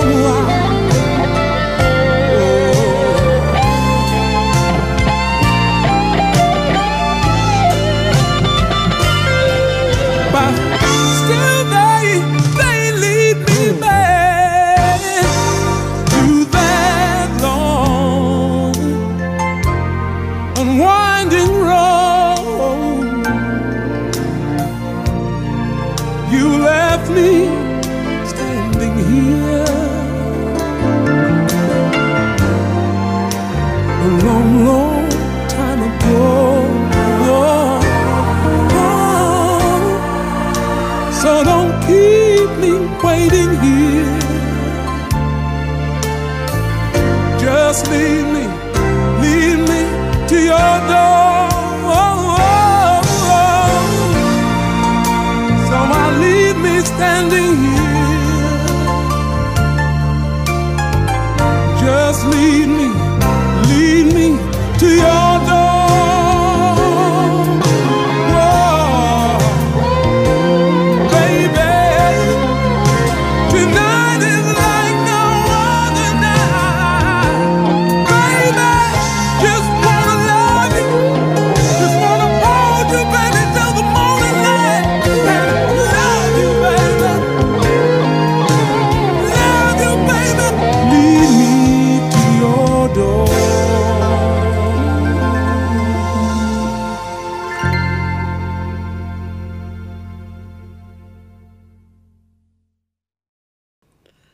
As a child in the 1970s, and I'm talking between when I was 9 years old in 1977 until 1979, 1980, George Michael, not the George Michael of Wham and pop culture fame, but George Michael was a 1970s New York City disc jockey on WABC radio, who later would gain even more claim to fame as the host of George Michael's Sports Machine that used to air on syndication late Sunday nights, in which he would show highlights of sports throughout the week, including professional wrestling. Well, in the mid to late 70s, he had the number one drive time radio program during the day from 6 p.m. to 10 p.m. And he would end the program with the Beatles version of the original version written by Paul McCartney and John Lennon, A Long and Winding Road. That song was written by Paul McCartney and John Lennon to illustrate the tension that was going on amongst the Beatles, and it would be their final single, their final record that was released, I believe, early 1970, right after they broke up. And they never reunited. Unfortunately, John Lennon was murdered a decade later, and Paul McCartney and George Harrison and Ringo Starr never were able to reform the group, because if John Lennon's gone, I know you still got Paul McCartney, but there's no Beatles without either John or Paul. The Long and Winding Road sounds like a funeral song, sounds like a song that you're mourning a loved one. No, it was Paul and John mourning the loss of this group that redefined American music. Remember, to be honest with you, you can make a claim that the Beatles are the fathers of pop music. When they exploded onto the scene in the mid-'60s, the original British invasion, you had rock and roll, soul, jazz, country. Was there pop music? Now, I was born in '68, so I wouldn't know. This is me theorizing that the Beatles were the forefathers of pop music. I know you people probably out there screaming, what about Elvis? Well, Elvis was called the king of rock and roll, even though I don't believe he deserves that title, because there was other rock and rollers that Elvis mimicked their style. That's another discussion for another day. But let's just go with the general term that Elvis was considered the king of rock. I hate saying that, but you know. And then soul, the godfather of soul is James Brown. Now I know they call Michael Jackson the king of pop today, and deservedly so, the greatest pop artist of all time, pop icon of all time. But who laid the groundwork for pop music? I'm going to make the claim that the Beatles did. If you don't agree with me, or if you have other artists that you believe were the forefathers of pop music before the Beatles, holler me on Twitter, Legends of S82332, or email me, robertsilver57@hotmail.com. This is just me talking off the cuff here.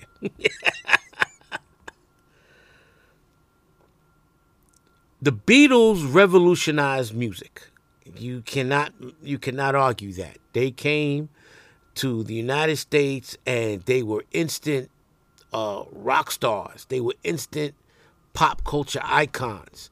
The women lost their fucking mind over John and Paul. Okay? George and Ringo, I'm not sure, but I know John and Paul were the ones that the women, I know my mother told me she was a teenage girl that when she went to Norman Thomas High School, she was attending Norman Thomas High School when the Beatles invaded America. She said all the white girls were damn near coming on themselves talking about John Lennon and Paul McCartney. My mother was more of a Jackie Wilson. She loved her some Jackie Wilson. She never dug Elvis or the Beatles. They weren't her cup of tea musically or physically. You know, Jackie Wilson was more her cup of tea. But she did say that, you know, the white girls at Norman Thomas High School in Manhattan were infatuated with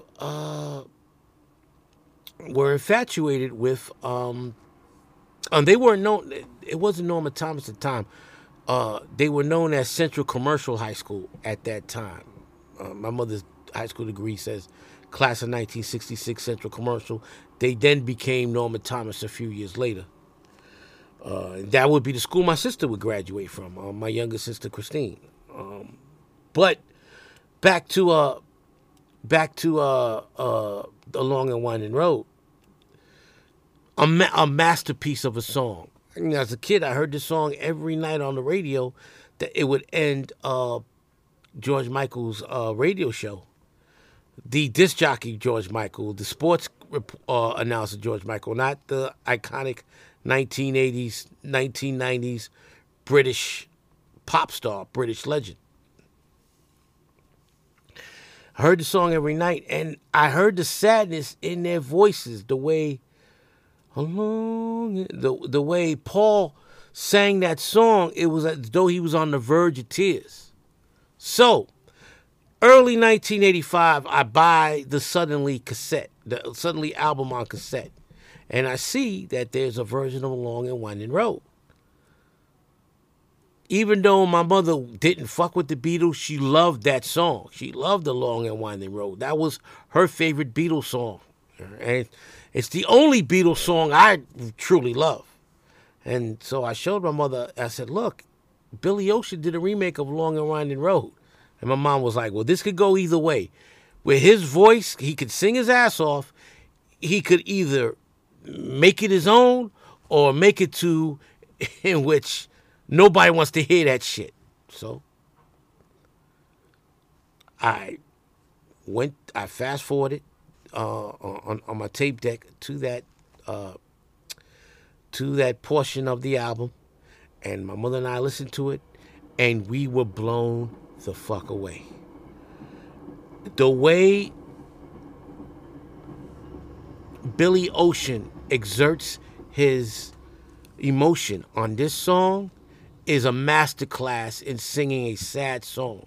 Don't you leave me standing here. Oh, you want to fight the tears when he sings this song. I mean, this is my all-time favorite Beatles song, and it's my all-time favorite. It's my all-time favorite Billy Ocean song. And he's got a lot of great, I love Love Is Forever and Suddenly, and There'll Be Sad Songs. And we'll talk about those songs we haven't talked about yet. We'll talk on the rest of the podcast. But the way he goes, many times I've been alone. Many times I've cried. Anyway, you'll never know the many ways I've tried. I think he is envisioning losing his wife. And that's where he gets the sadness in his voice, the emotion in his voice from. He's channeling, what if he ever lost his wife? What if she ever left him? Don't leave me waiting here. Lead me to your door.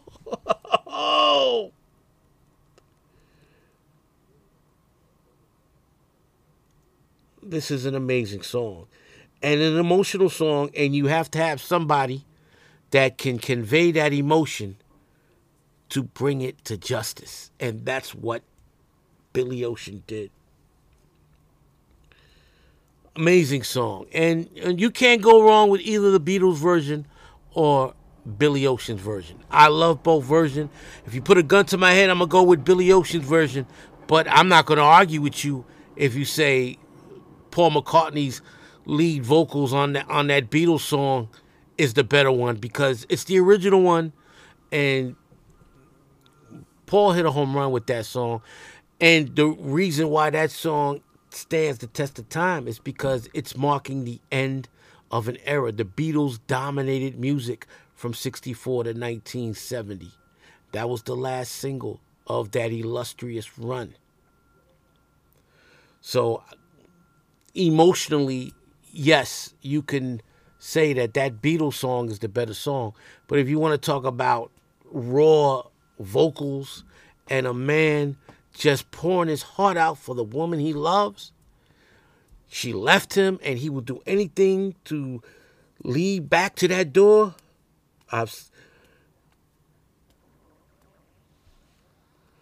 The wild and windy night that the rain washed away has left a pool of tears, crying for the day. Why leave me standing here?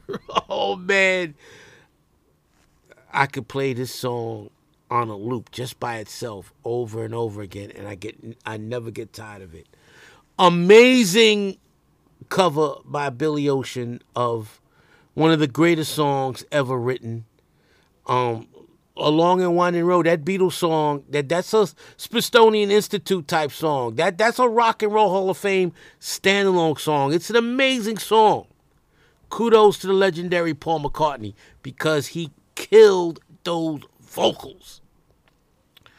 Billy Ocean flipped it in his own way and made it just as remarkable, just as incredible. And it's criminal that this song didn't get the love on the radio stations it deserved.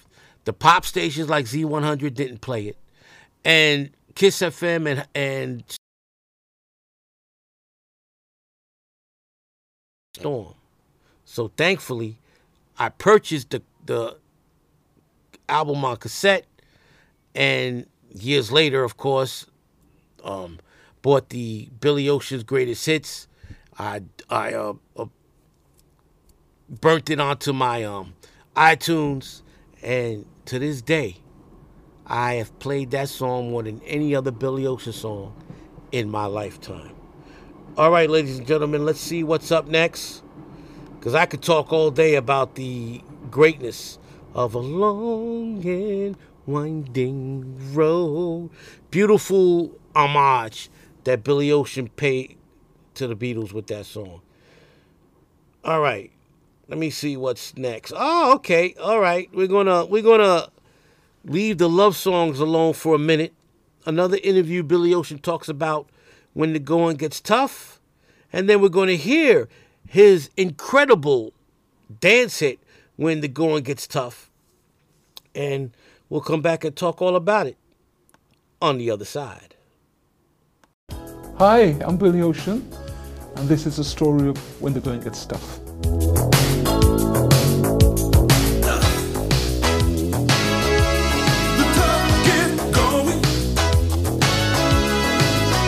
I was doing the Love Zone album, and we were very close to finishing the album, and I was working with Mutt Lange, Barry Eastman, and Wayne Brathwaite, and Clive called is the boss of the company. He said, how would you all like to do the sequel to Jewel of the Nile? No, to Romancing the Stone, I'm sorry. And the sequel was actually Jewel of the Nile. We said yeah, and I think we sort of got the whole thing together in about 4 days. Jack Colton and Joan Wilder. We're romancing a new kind of stone called the Jewel of the Nile. I practically got it in my hands right now. They gave us clips, and we looked at the clips, and we sort of based the ideas, the lyrical, melodic ideas, on what we thought, should be the right theme and the right sort of approach, rather, the right approach for the film, and we did it, and it was liked. It was a kind of a totally different inspiration, in the sense that you're writing a song for an album, but this time you're writing the song for a film. The song, the lyrics and everything else is attached to something that, whereas when you write an average song, it's not attached to anything, but more your emotion and your inspiration and your dream, basically. This time you're writing to something, so it is slightly different.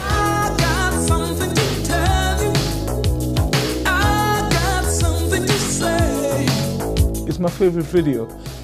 On the video, I've got Michael Douglas. Michael Douglas. I've got Danny DeVito, Kathleen Turner. I mean, who else can say that? The effort they put into making this video, all dressed in white. They sort of did all the routine. They learned all the back-end vocals, lip perfect. Nothing I can say. It's just, I still look at that video and still love it. Wanna hold you. I gotta get it through to you. Oh, when the going gets tough. The video wasn't so much banned. It could have been banned, but I know that we weren't allowed to do it on Top of the Pops, because it would have been really funny, because Danny DeVito is about this high and the saxophone is about this big. So it would have been very funny. But because he wasn't a member of the musician union, they wouldn't allow us to use it.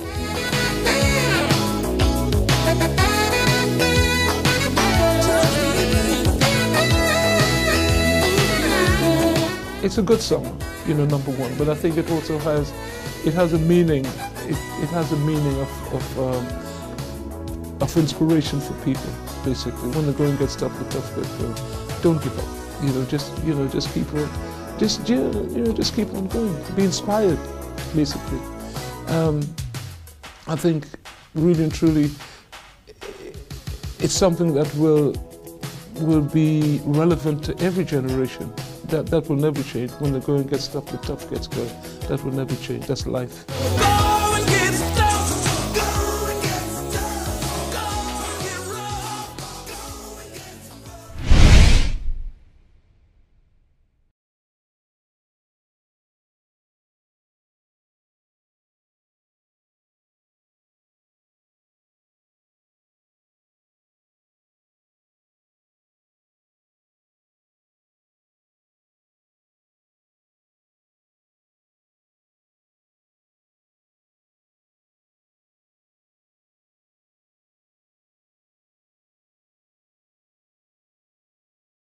When the going gets tough, the tough get going, going, going.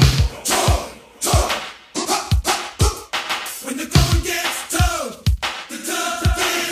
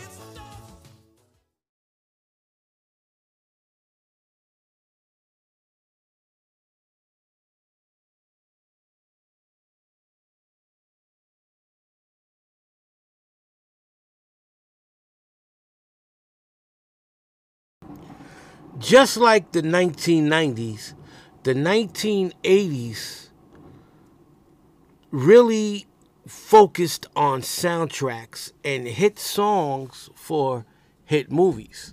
We all know about the 1990 soundtracks of Boomerang and Soul Food and Waiting to Exhale, amongst several great movies that came out in the 90s with great soundtracks. The 1980s was no exception. And when the going gets tough, was a massive hit off the Jewel of the Nile soundtrack. And like Soul Food and Boomerang and Waiting to Exhale, a hit song meant more money for that particular movie's box office. I talked all about it on the Whitney Houston The Night She Died podcast. The Bodyguard soundtrack helped turn the Bodyguard movie into a $400 million bonanza at the box office in 1993. 30 years ago, ladies and gentlemen, that movie made $411 million. And I don't know what the math is as far as 2024 dollars are concerned, but it's got to be at least $1 billion in box office revenue if you bring in inflation 31 years later.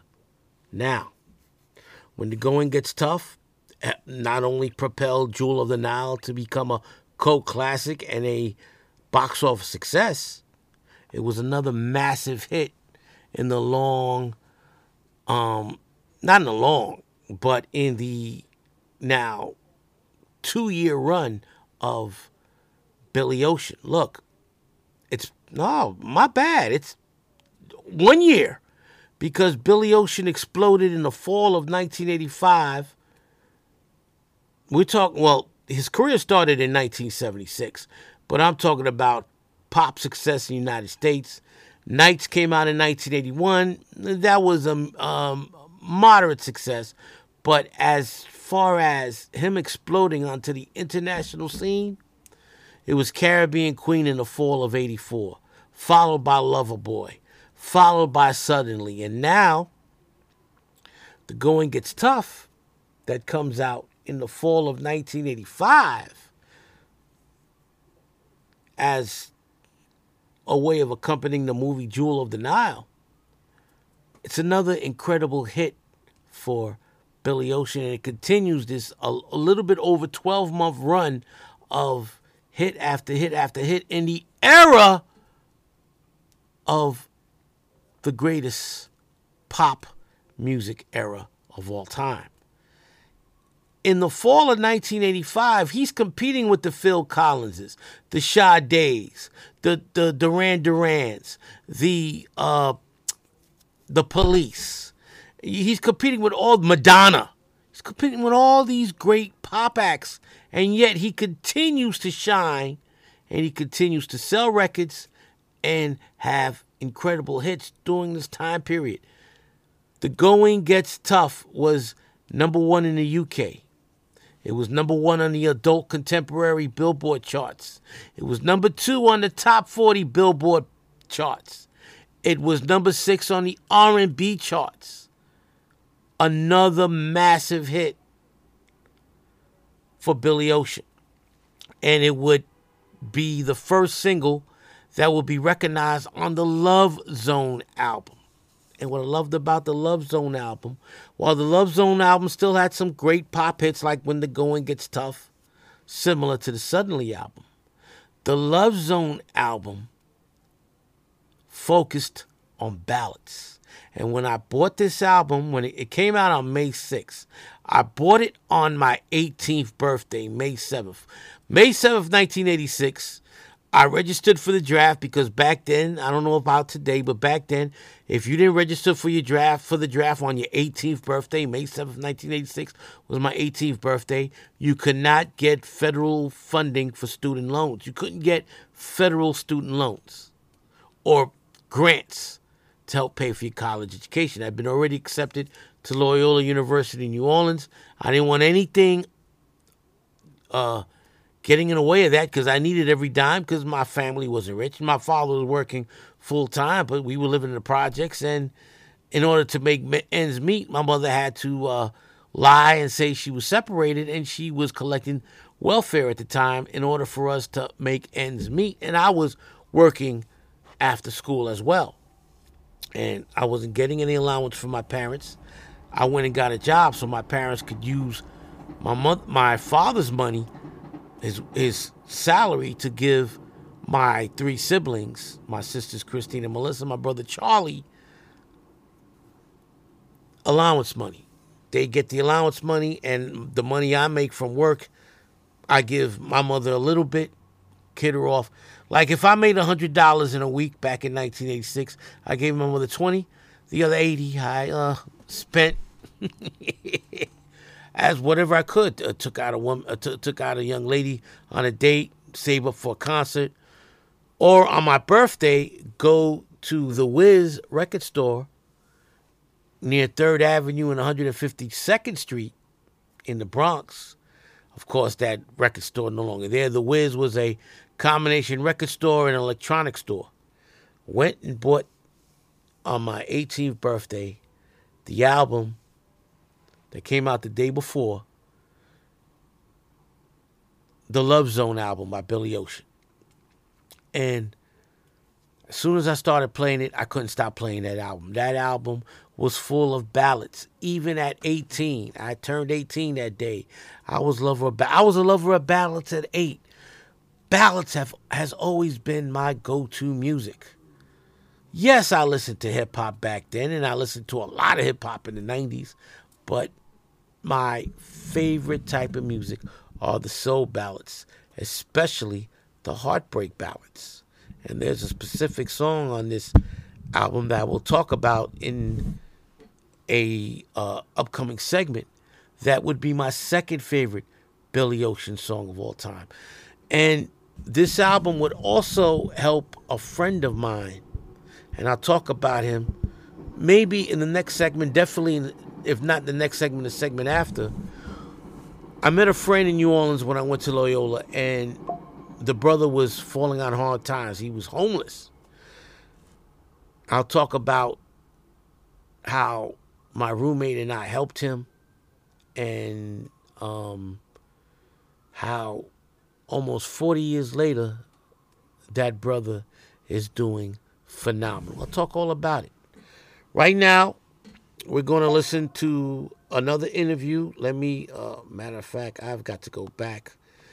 I had exited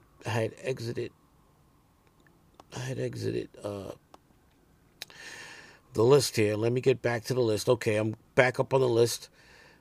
What are we going to do right now? We are going to listen to another Billy Ocean interview.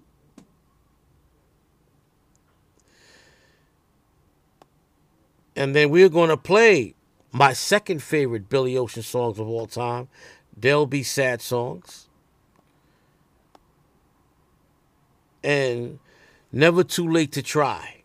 And then when we come back, I'm going to talk about the majesty of There'll Be Sad Songs.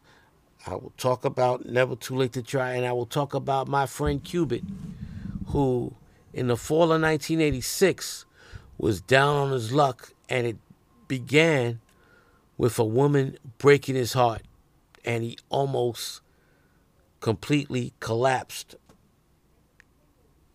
as a human being. We'll talk all about it, and we'll talk about brotherhood and how 3 black men came together and gave this man a place to stay so he can get back up on his feet. We'll talk all about it on the other side. Billy Ocean has written and recorded some of the happiest, most memorable and catchiest songs of all time, from Caribbean Queen and Loverboy to When the Going Gets Tough. Billy is currently on tour in the country, and I sat down with him to find out the secrets behind some of his biggest hits. He also let me in on a few surprises.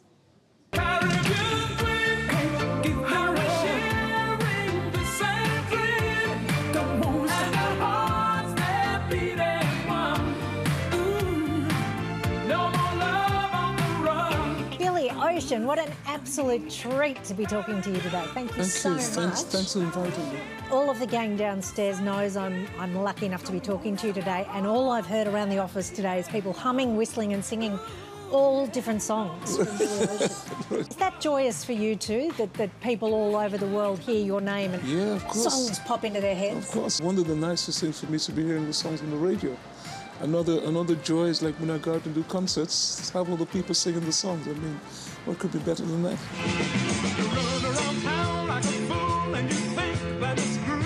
What was the very first song of yours you heard on the radio? Love Really Hurts Without You, back in '76. And was that also the first song you ever wrote? First professional song that I wrote. Oh, what's the difference between a professional song? Well, a professional song is when you know what you're doing, basically. Oh, okay. The others, you're just sort of doing what you think is right. The first one that becomes, I suppose, successful is your first professional song. Who did Love Really Hurt without? Who did you write it about? Well, I did. The person who really became my wife eventually, I suppose it was inspired by her, I guess. I'd like to think so. Well, she would like to think that is. Did you have a bit of a breakup or something? A little, you know, you do, don't you? Yeah. You sort of fall in and out when you're that age. I knew my wife since I was 15 and she was 13. So it's been a long Childhood sweethearts. Long relationship. How long have you been married? I don't know, you know. It's to me that's a while. To me a while. To me that's not important. The fact that we're still together, the fact we still got this thing going, this relationship going. We've got grandchildren, we've got kids. So to me that's more important than knowing how long.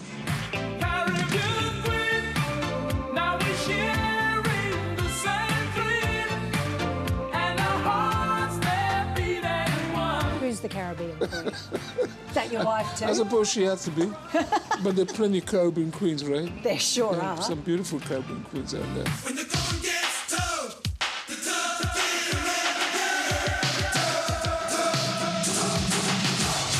tough I know you wrote When the Going Gets Tough, the Tough Get Going for Jewel of the Nile. Jewel of the Nile, yeah. Did you get to interact with Michael Douglas Very and much. Kathleen Turner? With Michael Douglas, Daniel Vito and Kathleen Turner. And they came over from Los Angeles and was really dubious about what the whole response was going to be or the interaction was going to be, but it worked out to be incredible. It's my best video.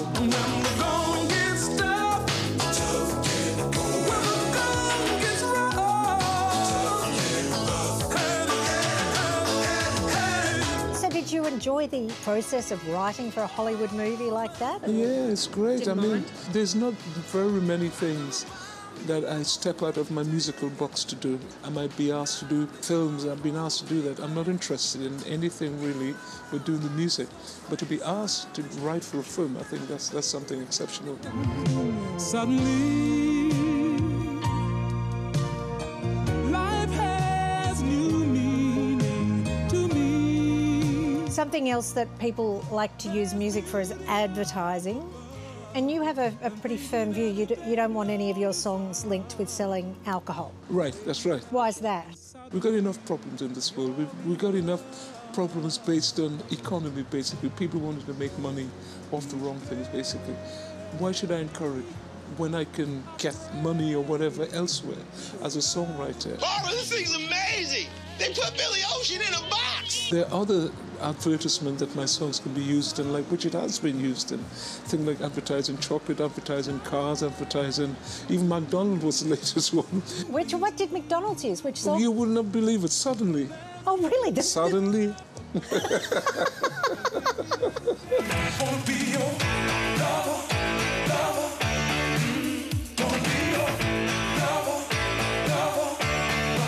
You've collaborated a bit with Mutt Lang. That's right. We did Get Out of My Dreams, Tough, Loverboy, License to Chill. Great producer. He did a lot of work with the seminal Australian band AC/DC. One of my favourite bands, by the way. Indeed. AC/DC. Do you know the guys? Have you met No, them? I don't. You just know. like them? AC/DC. I know a few AC/DC Men at Work. Well, of course, we know the Bee Gees. People like Oliver Newton-John. A lot of great music have come out of Australia. But working with Mutt, what was that like for you? You guys seem to have a good relationship. He hears the complete record in his head before it's finished. There are very few people like that. Incredible producer. Hard to work with. Okay. Very demanding. To work with Mutt, you have to be prepared to go through the mill, basically. But the end result is going to be excellent. It's well worth it.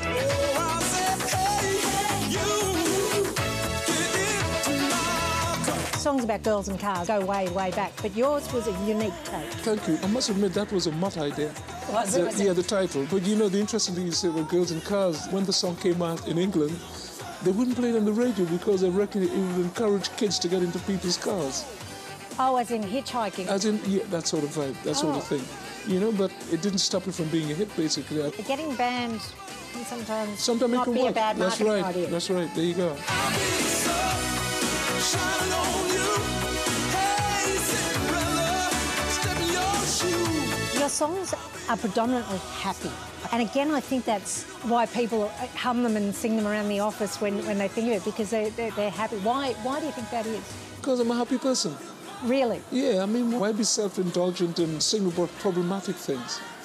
Music is supposed to be something of happiness, make people happy.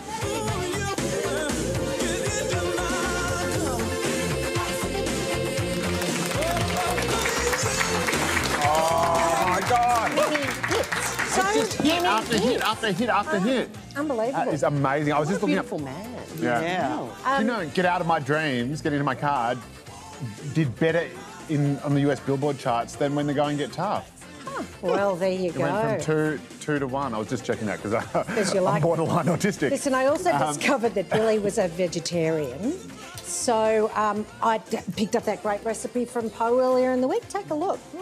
I made a great kale, tomato and lentil soup last night with a little bit of mustard powder and chilli that is fantastic. I'm available for dinner, you know, just give me a shout.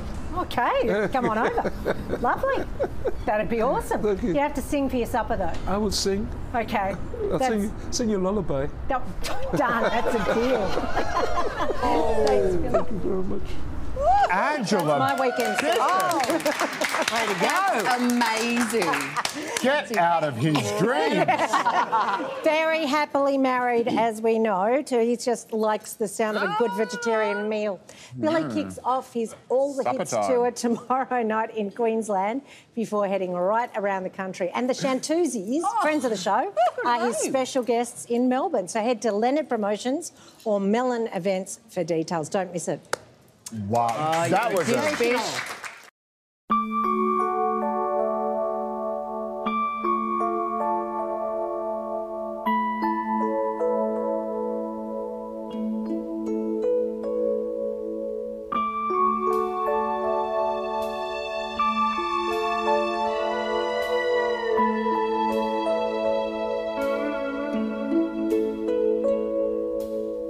Sometimes I wonder by the look in your eyes. When I'm standing beside you, there's a fever burning deep inside. Is there another in your memory? Do you think of that someone when you hear that special melody? I always stop and think of you, especially when the words of the love song touch the very heart of me. There'll be sad songs to make you cry. Love songs often do. They can touch the heart of someone new, saying I love you.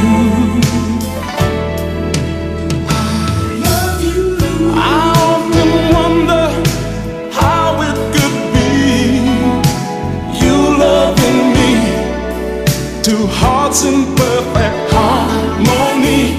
I'll count the hours until that day a rhapsody plays, a melody for you and me, until the moment that you give your love to me. You're the one I care for, the one that I would wait for. There'll be sad songs to make you cry. Love songs often do. They can touch the heart of someone new, saying I love you. Oh, there'll be sad songs to make you cry. Love songs often do. They can touch the heart of someone new, saying I love you.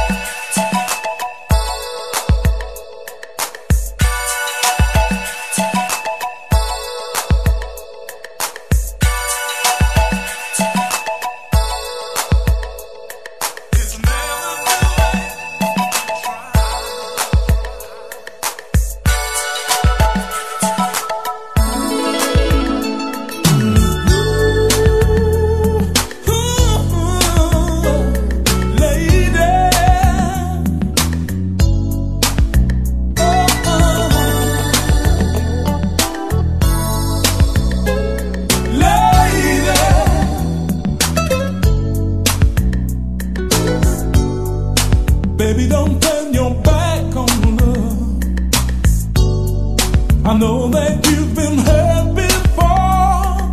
You're still broken hearted, and you're not taking chances anymore.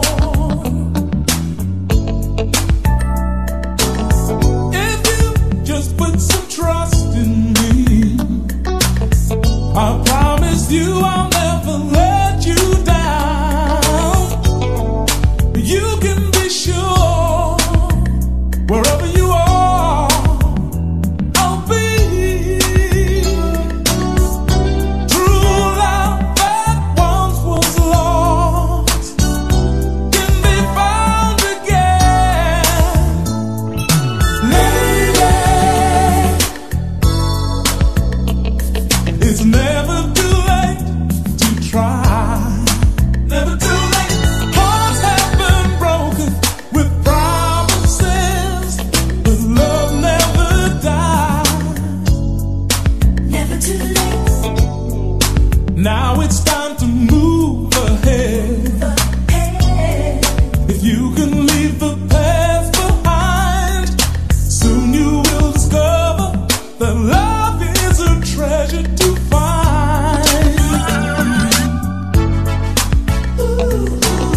I'm not like all the other guys, 'cause every picture tells a different story. I've got so much love, I'm saving it all for you. What more can I do to show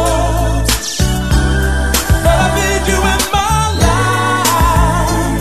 Oh, lady, it's never too late to try. Never too late. Hearts have been broken with promises, but love never dies. Never too late.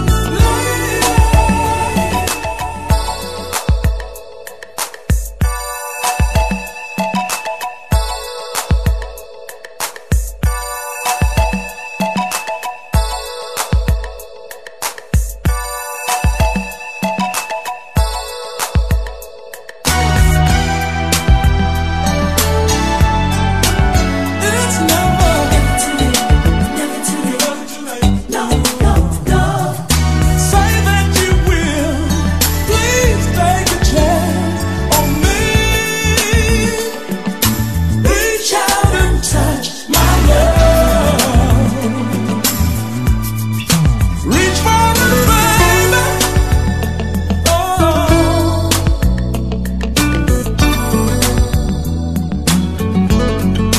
Never too late.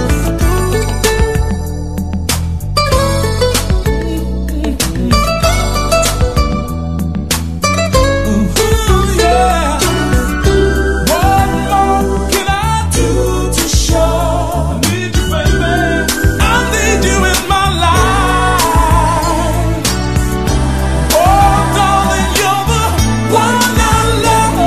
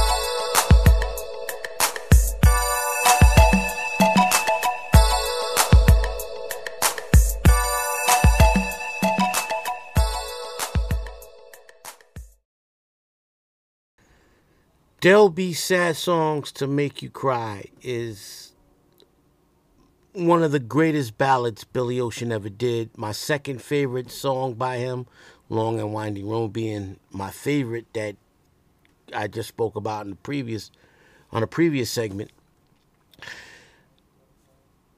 I've always loved the heartbreak ballads more than the traditional love-making, I love you ballads. And There'll Be Sad Songs is a perfect example of the type of songs I love. My favorite type of ballads, the heartbreak ballads. In this song, masterfully written again by Billy Ocean, this time he's joined by Wayne Brathwaite and Barry Eastman. They are the main songwriters, the three of them, on the Love Zone album, an album that was full of great ballads, iconic ballads, and this is the first of them. There'll be sad songs to make you cry. Love songs often do. They can. Now, I don't think the legendary Billy Ocean ever got his heart broken because he met the love of his life when he was 15 years old. He lived the life I thought I would. I told you guys that when my parents were 14, they met. The first woman my father fell in love with, and they got married at 18, and they were together until my father died in 2000 when both my parents were 52, so they were married 34 years. They knew each other 38 years. Billy Ocean met his future wife when she was 13, he was 15. They were 26 and 24 respectfully when they got married. This was the 48th year of their wedding, the 59th year of them meeting each other for the first time. Billy Ocean will be 74 in a few days as I record, in 5 days from this recording. I thought that would be me because I saw my parents and I figured the first woman I'd fall in love with, boom, I'd get married. Well, the first woman I fell in love with, she was dating a drug dealer that was way too old for her, and she wound up choosing him over me. All right? So I didn't fall in love with the first woman I didn't marry the first woman I fell in love with, and then I started dating and being a hoe and getting a woman that I didn't love pregnant and living with her and constantly cheating on her, and then she became a drug addict, so then I became a single father. And so there was one sad song after another. This song basically is part of my autobiography. There'll be sad songs to make you cry. Sometimes I wonder until that day. And then whenever I've gotten my heart broken or I've ended a relationship that could no longer go on, this song will remind me of the good times. Because this song is Billy singing about a relationship that didn't end, but that sometimes I think of you when I hear a certain melody. In the words of a touch the very, there'll be sad songs to make you cry. Love songs often do. A masterpiece of a song. And this was the Love Zone album is, in my opinion, the finest work ever done by Billy Ocean because it deals with basically love songs, and we'll be talking about a lot of them on this podcast. The next song that we played was It's Never Too Late to Try. Once again, Brathwaite, Eastman, and Ocean. And this song reminds me of my freshman year at Loyola University. There was a guy who had failed out of school. He was on, well, he didn't fail out. He was on, how do you say it? He was on academic probation, and then he was on academic suspension. Young brother named Cubit. I was 18, he was 19, and he came to visit me and my roommate Dean. He knew Dean from a year before because him and Dean were freshmen together. Dean was a sophomore, I was a freshman. And he asked Dean, could he spend the night because he had lost his apartment. Cubit spent the night. The next morning, Cubit grabbed me and said, look, do you mind if I stay with you guys? I lost my apartment. I've got nowhere to go. My parents live in Live Oak, Florida, but I don't even have the money to go back to Live Oak. I need a job, and I need to be able to save up money so I can get an apartment. Can you do that for me, brother? Cubit was a good dude. And I said, yo, you know what? Yes, you can. There was a brother down the hall named Rick that knew Cubit. Rick came by and knocked on the door, and he already realized that Cubit was homeless. And so he gave Cubit an air mattress he had. They filled it up, and Cubit slept on that air mattress for the rest of that semester. And by the end of December, when I was ready to go home for Christmas break, Cubit had gotten a job as a teller at a bank and was able to get an apartment. Him and Rick went and got an apartment together. And Rick moved out of the dorms in late December when the semester ended. And him and Cubit got an apartment.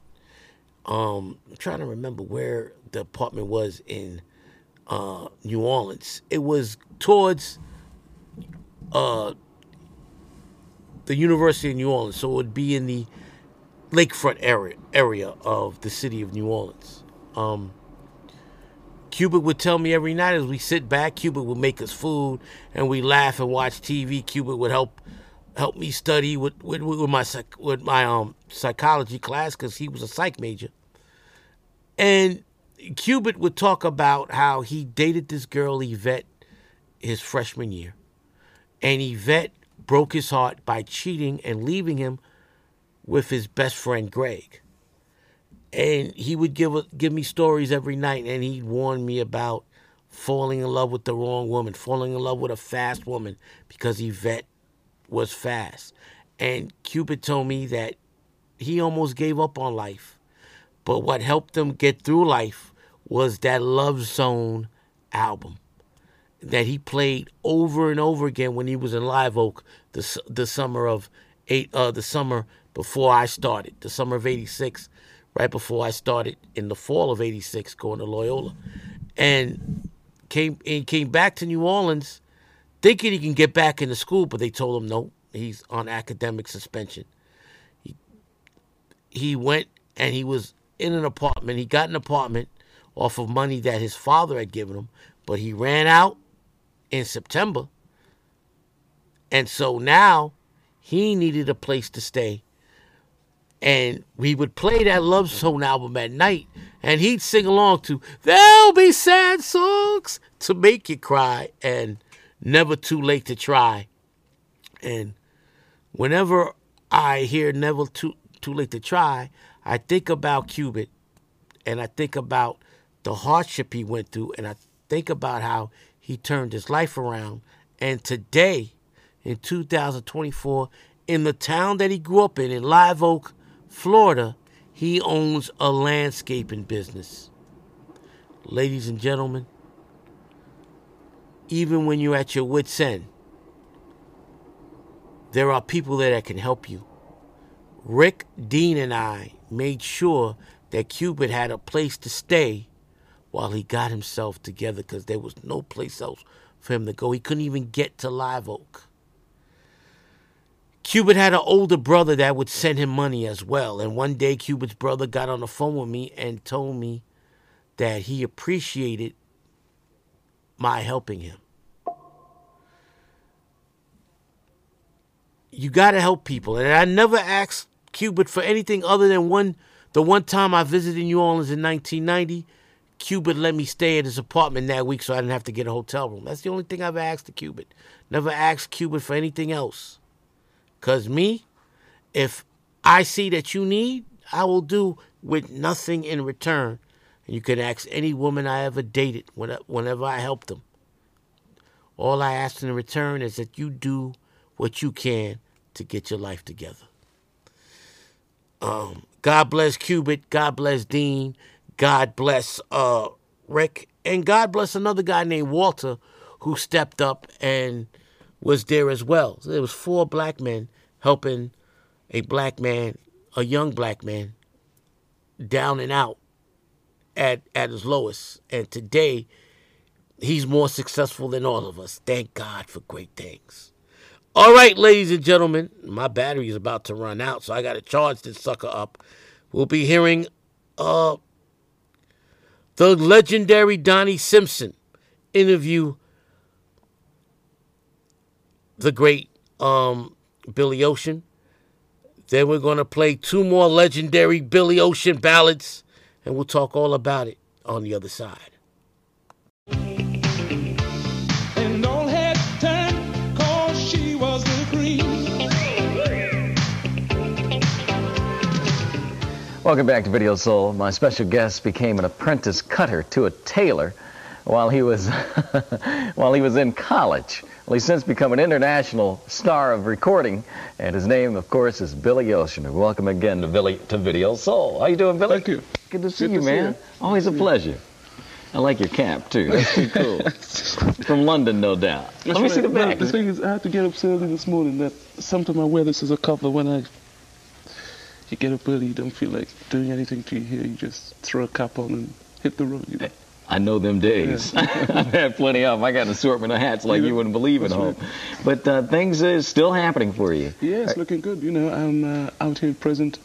I'm promoting my new album, which is really made up of the hits I've had over the years, the greatest hits album, with about 3 new tracks on it. Oh, really? What are the new tracks? License to Chill, which is a single present. Right. In Someone Else's Bed, and Here's to You, which is a ballad. So sort of continuing the fashion, the trend of it. Well, Someone Else's Bed is a pretty interesting title. Yeah, it's harmless. It's clean. Oh, it is clean? Clean, yes. I mean, promise. I mean, it's a hot title, though. But not as... Well, it's up-tempo. It's, it's up-tempo. It's a bit more gutsy than License to Chill, and it's something I thought would warrant the balance of the album. You know, because it's very difficult having a greatest hits album and trying to match up some new songs to it. Yeah. I had a choice of either putting it out as it was, as a greatest hits, which then there probably would be no need for me to come out and promote the album. But with the new singles, so that there's a reason to come out and say hello to a few people, etc., etc. Yeah. You know, you see that a lot where people put out greatest hits albums, but nowadays, I remember in the old days, when it was greatest hits, it was just all greatest hits, everything you'd heard before. But now they always put 2 or 3 new things on there. Well, I mean, I think it's fair. I think it's good too, because you can put out a greatest hits just by itself. And really everything on there people have heard before, so I believe the reason for it is that a lot of radio people, for example, would probably bypass that and play something that is current. So it's really using the brand new tracks to sort of promote the album, and the album in turn is promoting the new stuff. So they're both crashing each other's back. So it's an interesting concept. The other thing I notice is that they always come out just in time for Christmas. Well, this is my first one.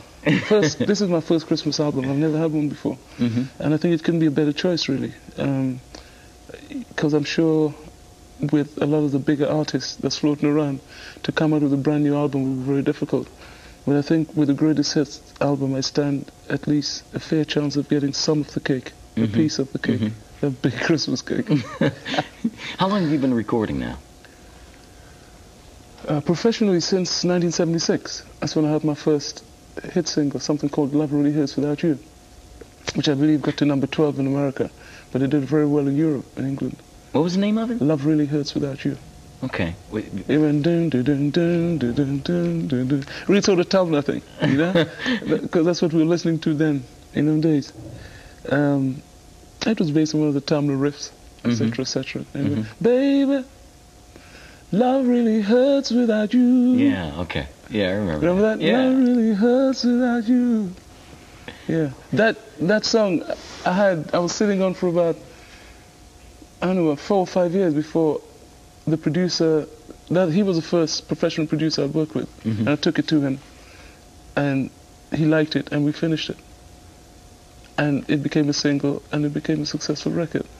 And the song, and the reason how I got that song is because I borrowed £30 from the very first job that I worked at. Oh, really? He only lent me £30 to buy a piano. And I started learning to play this piano, and I came up with this song, and, and I've been learning and writing ever since. It's one of them sort of... So you do most of the writing? Yeah. Or do you write everything that you everything. record? I collaborate with other people, or however it comes, that I write everything that I sing, except one, which was The Long and Winding Road, which was on the Suddenly album, written by Lennon McCartney. Right. But everything else I've ever recorded. Okay. What about Love Zone? That's one of my all-time favorites by you. I have two favorites, actually. Yeah, that one and Mystery Lady. Thank you. Thank you. You see, you're a love man. Yeah, oh yeah. Hopeless romantic, you know. Love Zone, what can I say about Love Zone? With the second, that was the second album. That was the title of the second album. It goes down very well in the show. That and Mystery Lady helps to balance the show out.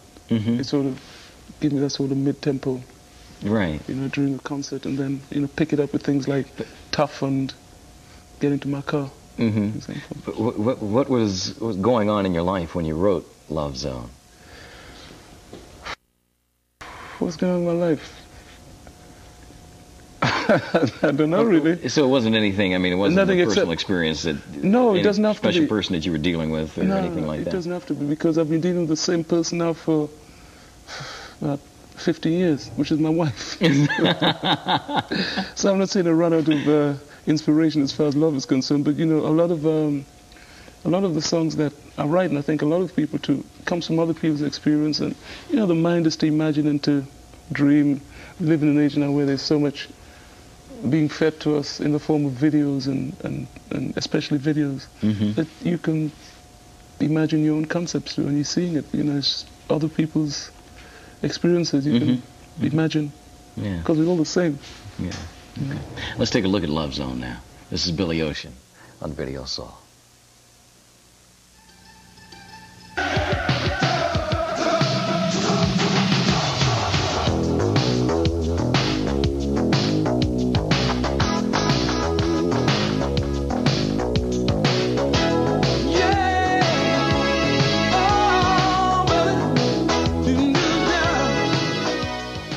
Welcome back to Video Soul. I'm Donnie Simpson. We're talking with Billy Ocean. Do you write, I know you write the lyrics, do you write the music as well for all your songs? I do everything. I do everything with other people, I write words, I write music, and we do it together. Yeah. What instruments when you're writing with somebody, it's very hard to define exactly what each person is doing. Somebody might contribute just a couple of lines or something, but it's just the bit the song needed to take it to that other dimension, basically. Yeah. It's very difficult to...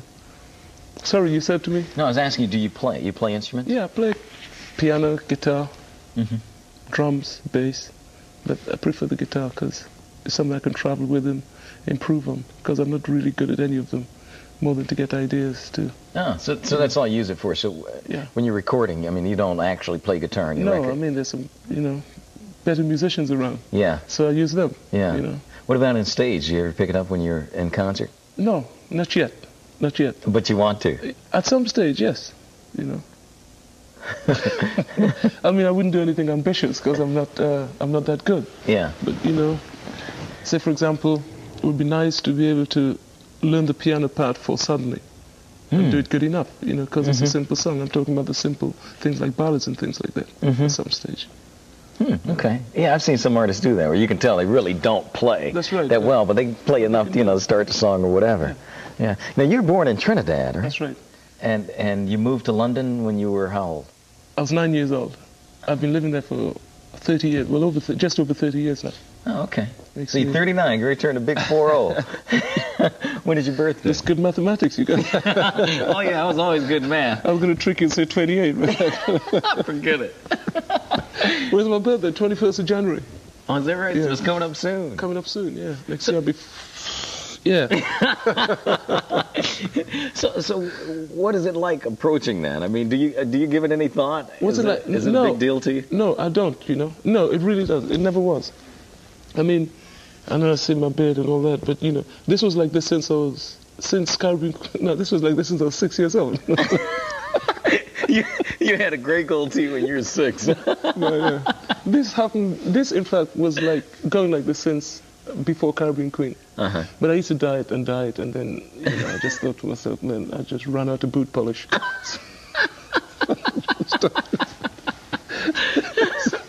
So, no, you know, my wife likes it, my kids like it, you know. But then I'm the person that should be rejecting or accepting it more than anyone else. And I feel great, you know. It's like, it's almost coming to terms with oneself, you know, sort of thing. This is something that is hereditary in my family since I was 13. Oh, really? I was trying to show signs of grace all over. So I knew eventually this would happen.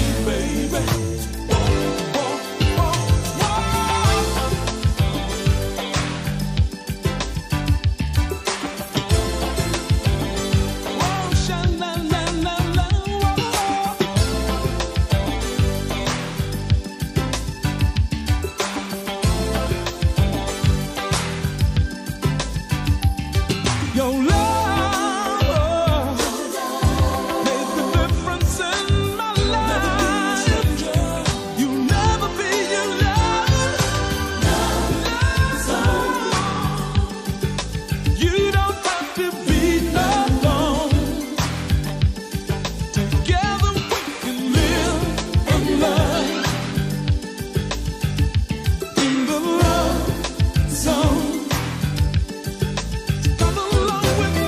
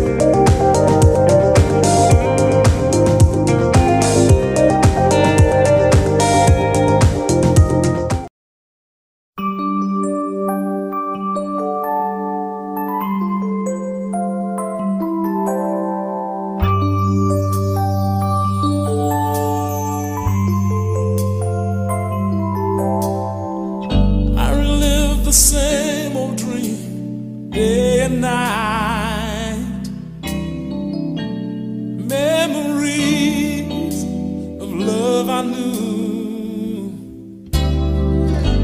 I couldn't live my life, or so it seemed. My heart cried out for only you. Oh, I believe in love, girl, I believe in you. Things you do, I'm falling in love again with you. A broken heart can mend if given time. I know why. Love is forever. Love is forever with you.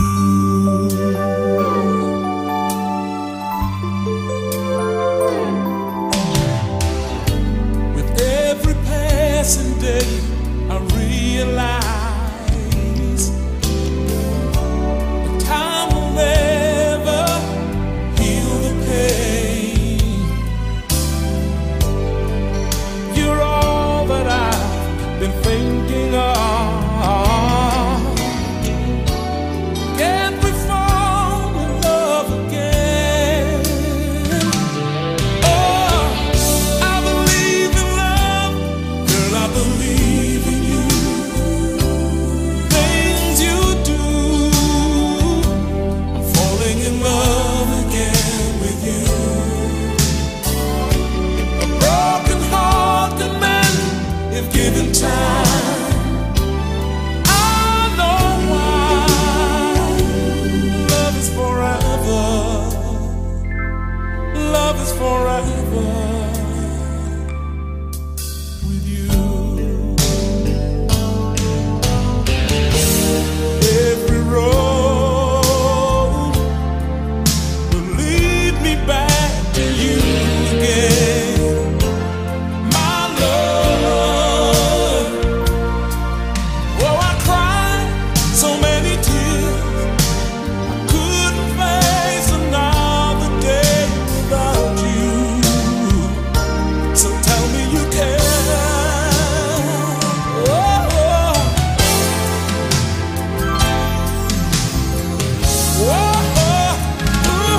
yeah.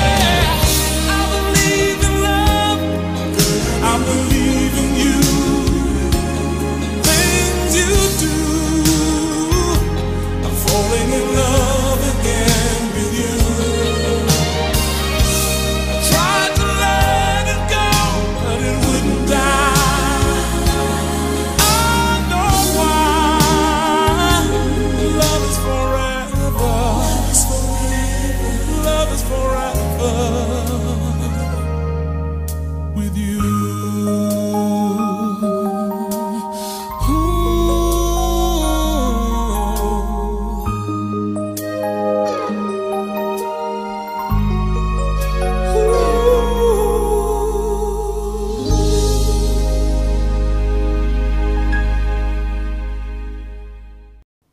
I just played part one of an interview that Billy Ocean did late 1989, around Christmas time 1989, on one of my all-time favorite interview/music video shows, Video Soul, that used to air on BET back in the day.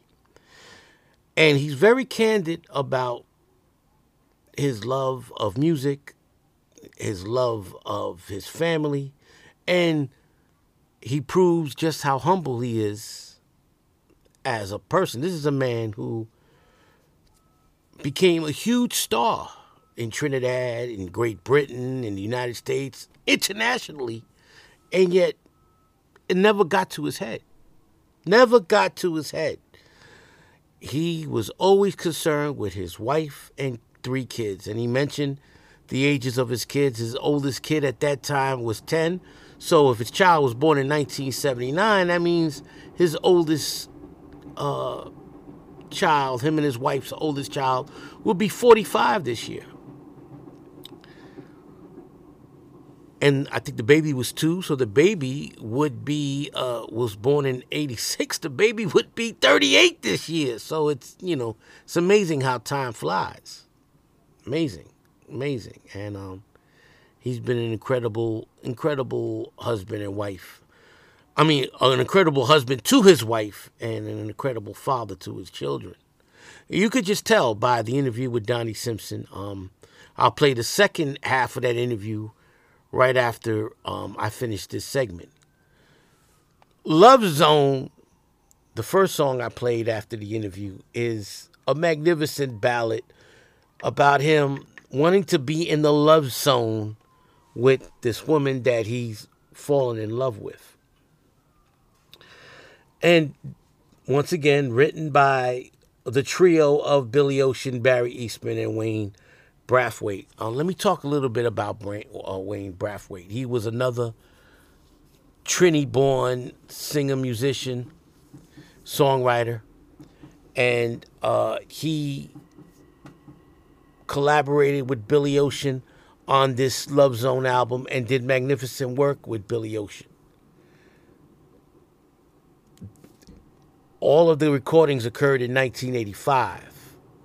Unfortunately, Wayne Brathwaite would die 5 years after this album was released in 1991 at the tender age of 31, 32. He was a young man, and I still do not know what he died of. It was a mysterious illness, and it's never been revealed. He died in New York. He was living in Brooklyn at the time, and a lot of death surrounded Billy Ocean's life. I'll talk more about that on the final segment of this podcast.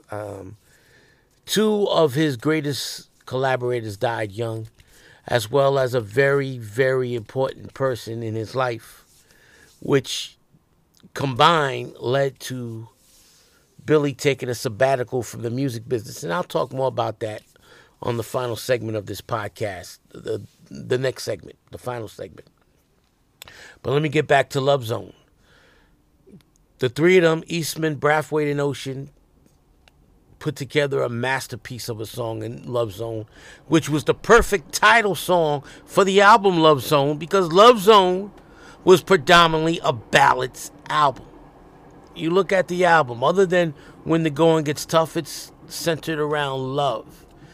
Whether it's the breaking up of a relationship or coming together as one. Love Zone is a song about Billy's desires for this woman he just met, started courting, and he wants him and her to get in the love zone. We don't have to be alone. You'll never be alone.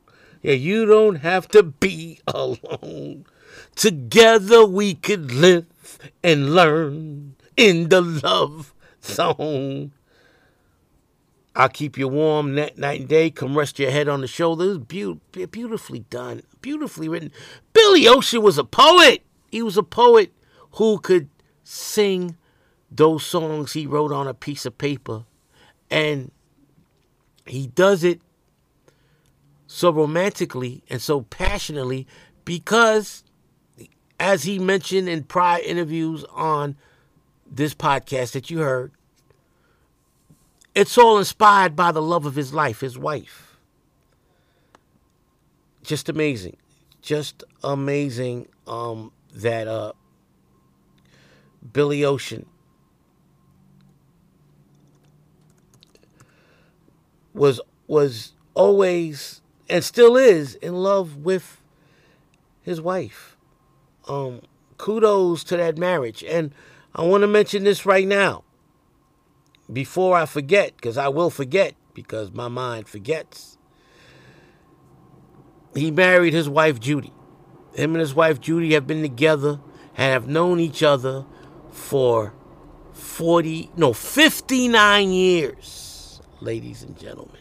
And I was mistaken. I thought they were married in 1976. No, they got married in 1978. So this is the 46-year wedding anniversary coming up for the Charles, Leslie Charles and Judy Charles, a.k.a.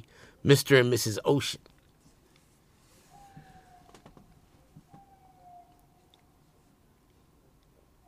it's very reminiscent of two other great singers from that era who were married for over 40 years. We have, of course, the great Jeffrey Osborne, and you could check out his musical tribute podcast that I did. He's been married for over 40 years to his beautiful wife. And a lot of the music that he sung, both with LTD and as a solo artist, you can tell those songs were based on his love for his wife. And a man who died 5 years ago, way too early, of brain cancer at the tender age of 66. One of the greatest baritones of all time, one of the greatest voices of all time, a Quincy Jones protege. Well, I'm fucking up these words. Protege! And a man who, Keith Diamond, who collaborated with Billy Ocean on the Suddenly album. Keith Diamond produced the entire 1986 Never Felt So Good album for this man I'm about to mention. Another man who was married for 44 to 45 years before he passed away way too young 5 years ago, and that is the legendary James Ingram. So James Ingram, Billy Ocean, and Jeffrey Osborne, all with marriages of over 40 years, all sang incredible ballads, adult contemporary favorites of the mid to late 1980s. There's no coincidence there, ladies and gentlemen. These men had incredible careers. These men sung incredible music because they were in incredible love affairs. They were in incredible marriages. They had an incredible romantic partner that they could feed off of, that they could use as an inspiration to make beautiful love songs. Like Love Zone. And like the song I played after Love Zone, Love is Forever. Love is Forever is a beautiful song.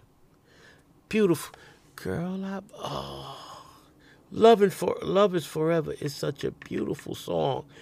It makes me cry thinking about this song because I've been there. I was there with my ex when 7.5 years ago we broke up for the first time, and for an entire year I was living this Love is Forever song. I believe in love, girl, I believe in you. Things you do, falling in love with you. Love is Forever is a song about a man who gets his heart broken by the love of his life. And then he's trying to rekindle that flame. And he's mentioning love is forever. His love for that woman is forever.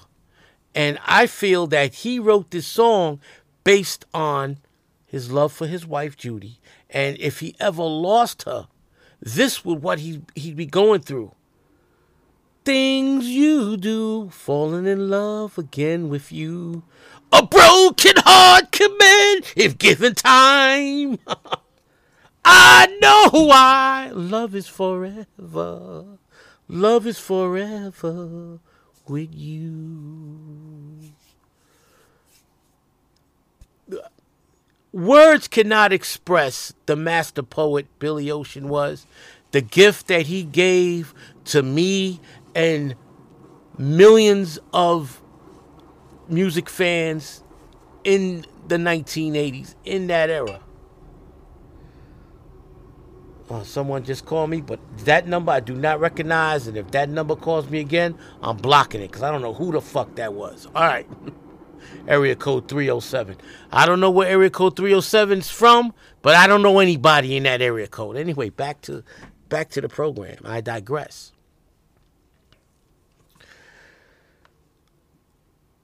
Love is Forever is a beautiful, beautiful ballad, and it's part heartache, but also part love song, as it's a man who is falling in love with the woman that broke his heart, and things look promising.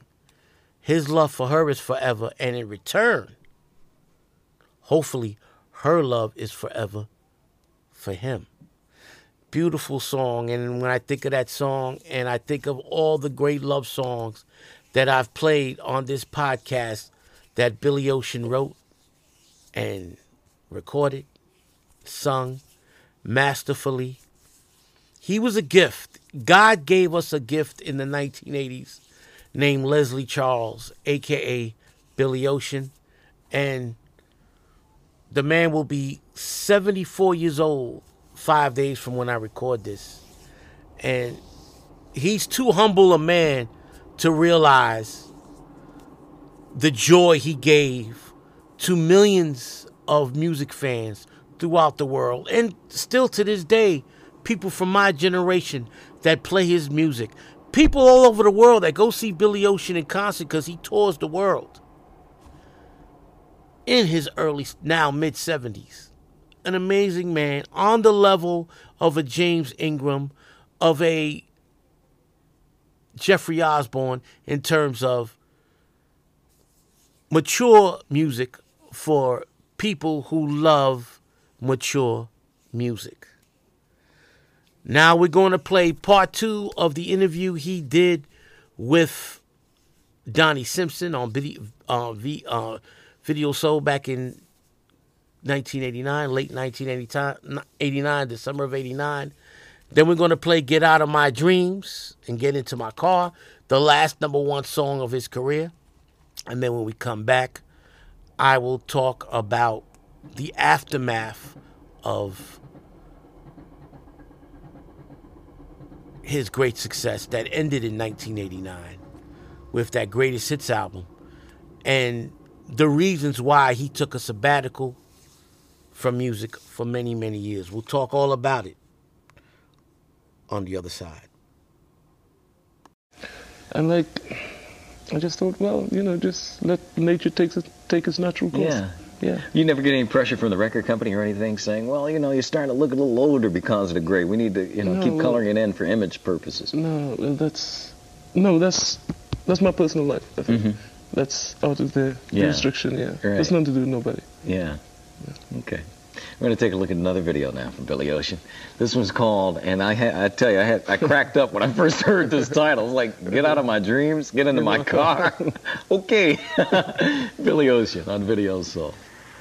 You especially, when the words of the love song touch the very heart of me, there'll be sad songs to make you cry.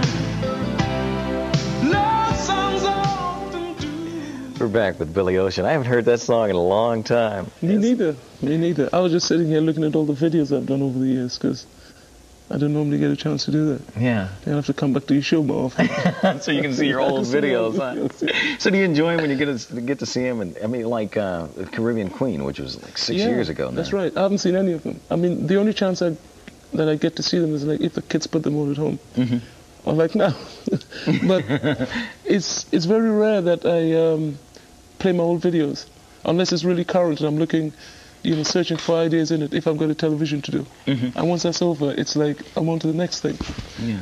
It doesn't mean I don't like it. Yeah. It's nothing to do with that. It's the same as my music. I never really sit down and listen to things I've done in the past, not yet. So you have 3 kids, right? 3 kids. How old are they? 10. A girl of 10, her name is Cherie. A boy of 7, his name is Anthony. And a baby of 2, Rachel. So do you get to spend a lot of time with them, or are you busy on the road, or what? Well, as much as I can. I try and balance it out a bit. Yeah. But really, any time is a long time to be away from your family. It could be 3 weeks, like I will be this time. It could be a week. It could be months, really. But, the things like telephone, you can keep in touch. Right. And maybe one day they might be beam me up, Scotty, or something. Go back home and come back again. You better do a concert in New York, go home that night and come back the next morning. I mean, it's almost like that now because when I leave here on Saturday, I'm going back by Concorde, so that's about only 3.5 hours. So I can say I'll be home for lunch or something. I know. You could almost go home for lunch, forget something, come back and get it and still make lunch. So fast. Now, technology. During the break, we were talking about some of the other black British acts, and I'm curious to know if you guys are really a close-knit family there, as some of the black British acts. Well, we are as close as we're allowed, I suppose, because everybody's busy doing their own thing. Everybody's sort of going through the same I don't know, struggles to get played on radio, you know, things like that. But, you know, over the years, people have come through playing some very good music. I think out of it has come some very good music. People like Loose Ends, and now we've got Soul to Soul, which I think is very innovative. You know, our music has always been based on what comes out of America, and I think it always will be that way, right? But now we're adding our own little, you know, Caribbean touches to things, and it's working out. You're a big fan of Bob Marley's, and you were telling me during the break just how good it makes you feel now to hear some of the rap artists using some of his... Yes. Bob Marley is a very special person for me, more than just a musician, because through his music, he educated a lot of people to the truth of what's happening. You know, it gives me a lot of excitement now when I hear things like rap. I hear the American kids doing rap, and I hear them mentioning things like reggae, man, and things like Haile Selassie, Rastafari, because all these things that's our history. Yeah, that is our history. You know, like it or not, you know, over the period of years, we tend to be, you know, over the years we've tended to be been ashamed of our own history, of our own selves. You know, him as a person brought us a lot of respect, you know, within ourselves. And the kids, you know, the rappers are taking that on. Rap now, I hear a lot of radio stations saying, yeah, we're not going to play rap, we're not going to do this, we're not going to do that. Well, I only sit and listen because that's how reggae started. Bob Marley, as a musician, and what he stood for, what he did, he should never have got through musically, because he would be regarded as somebody that is, you know, political, only because he's telling the truth. Well, rap is also regarded as something that's very political, only because they're telling the truth. But it's the kids talking about themselves, singing about themselves, dealing with their own situation. So it's a music that it can only get bigger, you know. And, you know, I guess it speaks to the power of both musics, I mean, Marley's and the rap. That's right. That despite that, you would think that these musics would never surface, but they have in a major way. They have to surface. They cannot help being surfaced because new music has always come out of some form of, what can I say, social revolution. Social revolution. Like punk came out of that. Rock and roll from way back, blues, classicals, everything. Well, you know, reggae was the same thing. It was like almost the voice of the third world, so to speak, because it came from that, you know, that side of the world. Well, rap now is the kids are talking about their own society and their own period. You know, it's basically the same thing. It's a revolution. They all are down the street, can't get jobs, they can't get this, they can't get that, and all they get is like pressure. So out of it comes rap, and it's great music, because, you know, for the first time you can actually say things. What it allows them to say a lot more lyrically than you can say in a song. You know, you're so restricted by bars and melodies. With you know, it's poetry. That in itself is something very old, but you know, with a new, you know, a few ghetto beats and a few. You know, I like the marriage of reggae and rap on the Third World album, which was really nice. That's right. We're going to see you do some rap in the future. Well, in the middle of one of your ballads, maybe. Well, I mean, I haven't got the kind of voice for a rap, not like Barry White, he gets down there, right? But I mean, what I did was, I cheated a little bit, because on one of the tracks on the album, which is In Someone Else's Bed, I've got Fresh Prince and Jazzy Jeff. Oh, do you really? Yeah. So, you know, that's my contribution to rap. Yeah. Well, good luck with it. Good luck with the album and the new single we're going to share in a minute, as a matter of fact. And thanks again for being on the show. Pleasure. Always a pleasure. Anytime. Thank you very much. Billy Ocean, our guest today on Video Soul. This is his latest.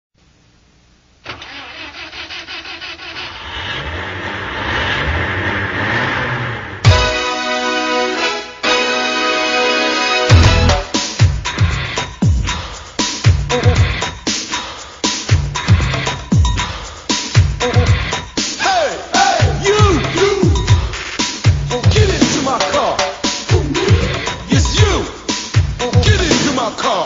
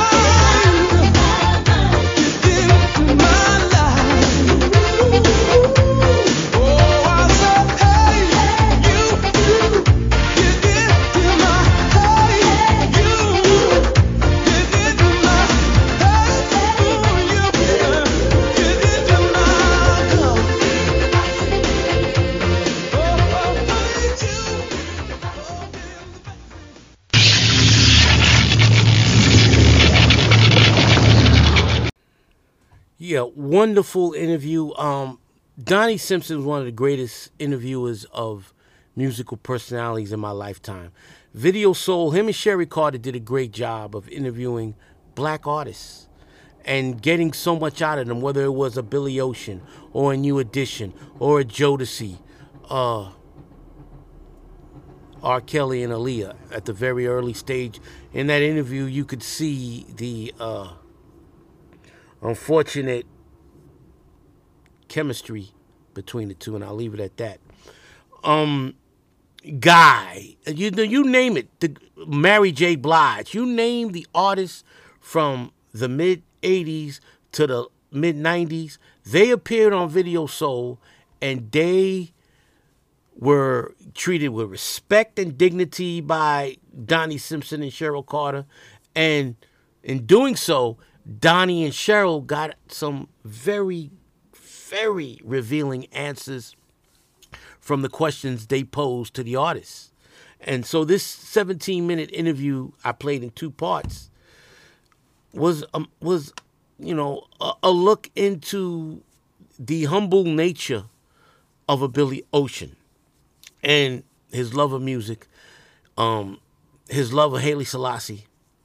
Haile Selassie, apologize to Grap Love out there if I misspoke and mispronounced the legendary founder and leader of the Rastafarian movement.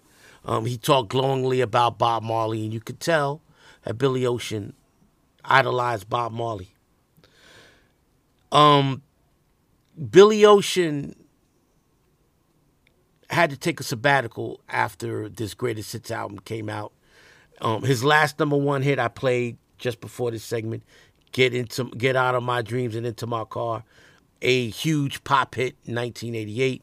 And 1988 was a huge year in music, maybe the single greatest year in music when you look at the rock acts, the soul acts, the pop acts, the hip-hop acts that all came out with classic albums. And for anyone to have a #1 song in that year shows the magnitude of their greatness and the magnitude of their popularity. Billy Ocean was one of those artists. In 1989, his mother died of ovarian cancer. And of course, me being a mama's boy, I understand why at the age of 39, Billy had to make a decision. He took a sabbatical. He didn't record another album for 4 years. An album that R. Kelly collaborated with him on, and it was his last album on Jive Records. Before R. Kelly exploded on Jive Records, Billy Ocean was the man on Jive Records as far as R&B singers go. Then R. Kelly took that mantle. R. Kelly wrote and produced several songs on that album, but that album didn't do well commercially. Didn't get any radio play, I'm going to be honest with you. Didn't get any radio play in New York City. I don't know how much radio play it got throughout the United States, despite the fact that R. Kelly had his imprint on it. And then after that, he didn't record for several years. Billy Ocean has said many a times that after his mother died, and then you had the unfortunate passing of Wayne Brathwaite, who was one of his major contributors. And in 1997, another one of his contributors, Keith Diamond, died of a heart attack at the age of 46. So Wayne Brathwaite was only 32. Keith Diamond was 46. And the death of Billy's mother in 1989 all played a role, especially his mother's death, in Billy backing away from the music industry, backing away from making music, and instead deciding to stay home and raise his children and spend time with his beautiful wife, the love of his life. And it wasn't until, I don't know, the early to mid 2000s that he made a comeback and he started touring again. And in the last 20 to 22 years, Billy has toured the entire world and has made a lot of money touring. because a star of Billy's magnitude, people my age throughout the world will go see, because he represented our youth. He represented our early teens, our late teens, our early adulthood. And Billy's music was the soundtrack of my teenage years. Just like last week's episode that I did on Tony Braxton and Babyface's incredible 2014 album, Love, Marriage, and Divorce. That was a soundtrack to my relationship with the woman that I was with for 8.5 years, beginning in 2014. Billy Ocean's music in the 1980s was the soundtrack of my teen years and my early adulthood. And even to this day, Love Is Forever is a song that resonates in my life just less than a decade ago. And the final song that I play, that I'm about to play, The Color of Love. If I could write a poem about what I feel about love and what it has done for my life and the role it plays in my life, even today, with the love of my life, Mia, right now, if I was to sum up what I feel about being in love, what love means to me, the color of love, it would be this song I'm about to play, The Color of Love by Billy Ocean. Another incredible ballad, and the last great ballad that he did during this era of his greatness, of his star being at an all-time high. Ladies and gentlemen, I hope you enjoyed this look back at one of the most underrated, great singers of our lifetimes, of all of our lifetimes, of my lifetime, your lifetime, etc. The first legendary Trini breakthrough artist. He set a standard for a Marcel, for a Foxy Brown, for a Nicki Minaj, for a Heather Headley, other great legendary Trini artists.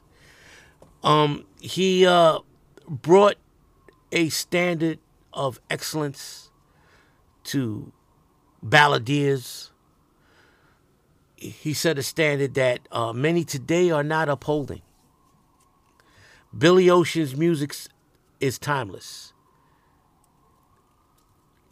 Love Is Forever is better than any ballad that's being released right now.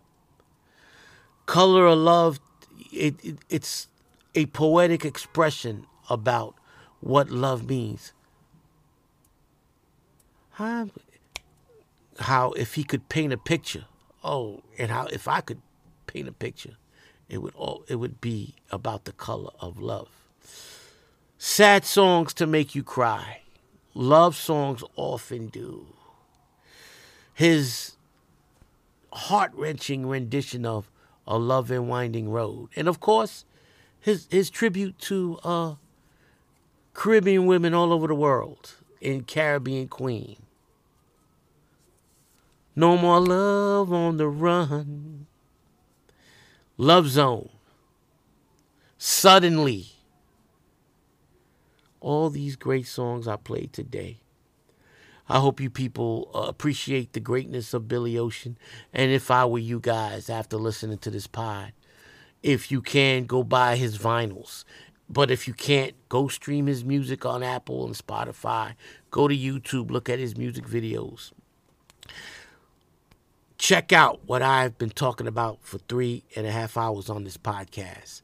Just how great Billy Ocean was, and how in an era where he had to compete with the Michael Jacksons, the Princes, the Sades, the Madonnas, the Janet Jacksons, the Police, the Duran Durans, the Culture Clubs, the George Michael Wham, Bobby Brown, New Edition. He had to compete with all those legendary acts of the 1980s, and that's just the tip of the iceberg. He made his mark, And he stands amongst those legends as one of the greatest of the 1980s. Ladies and gentlemen, I don't know what episode I'll be doing next week. I got to think about it, but we will be back next week, God willing. I want to wish Billy Ocean a happy 74th birthday. And I want everybody out there to always continue to be blessed and be a blessing. Now on to The Color of Love.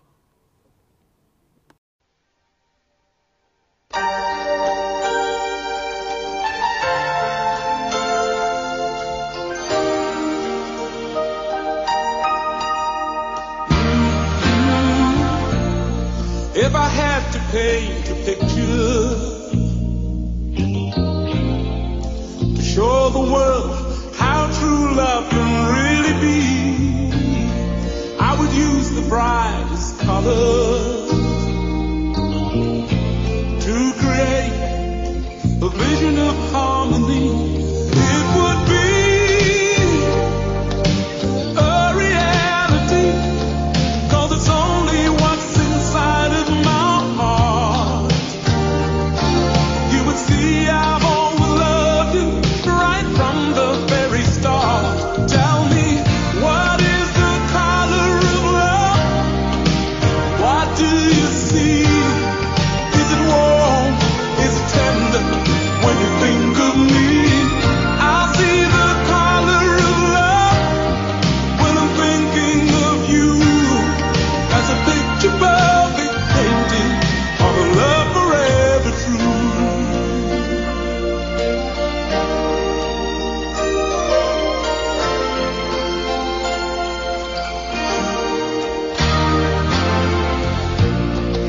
The colors of the rainbow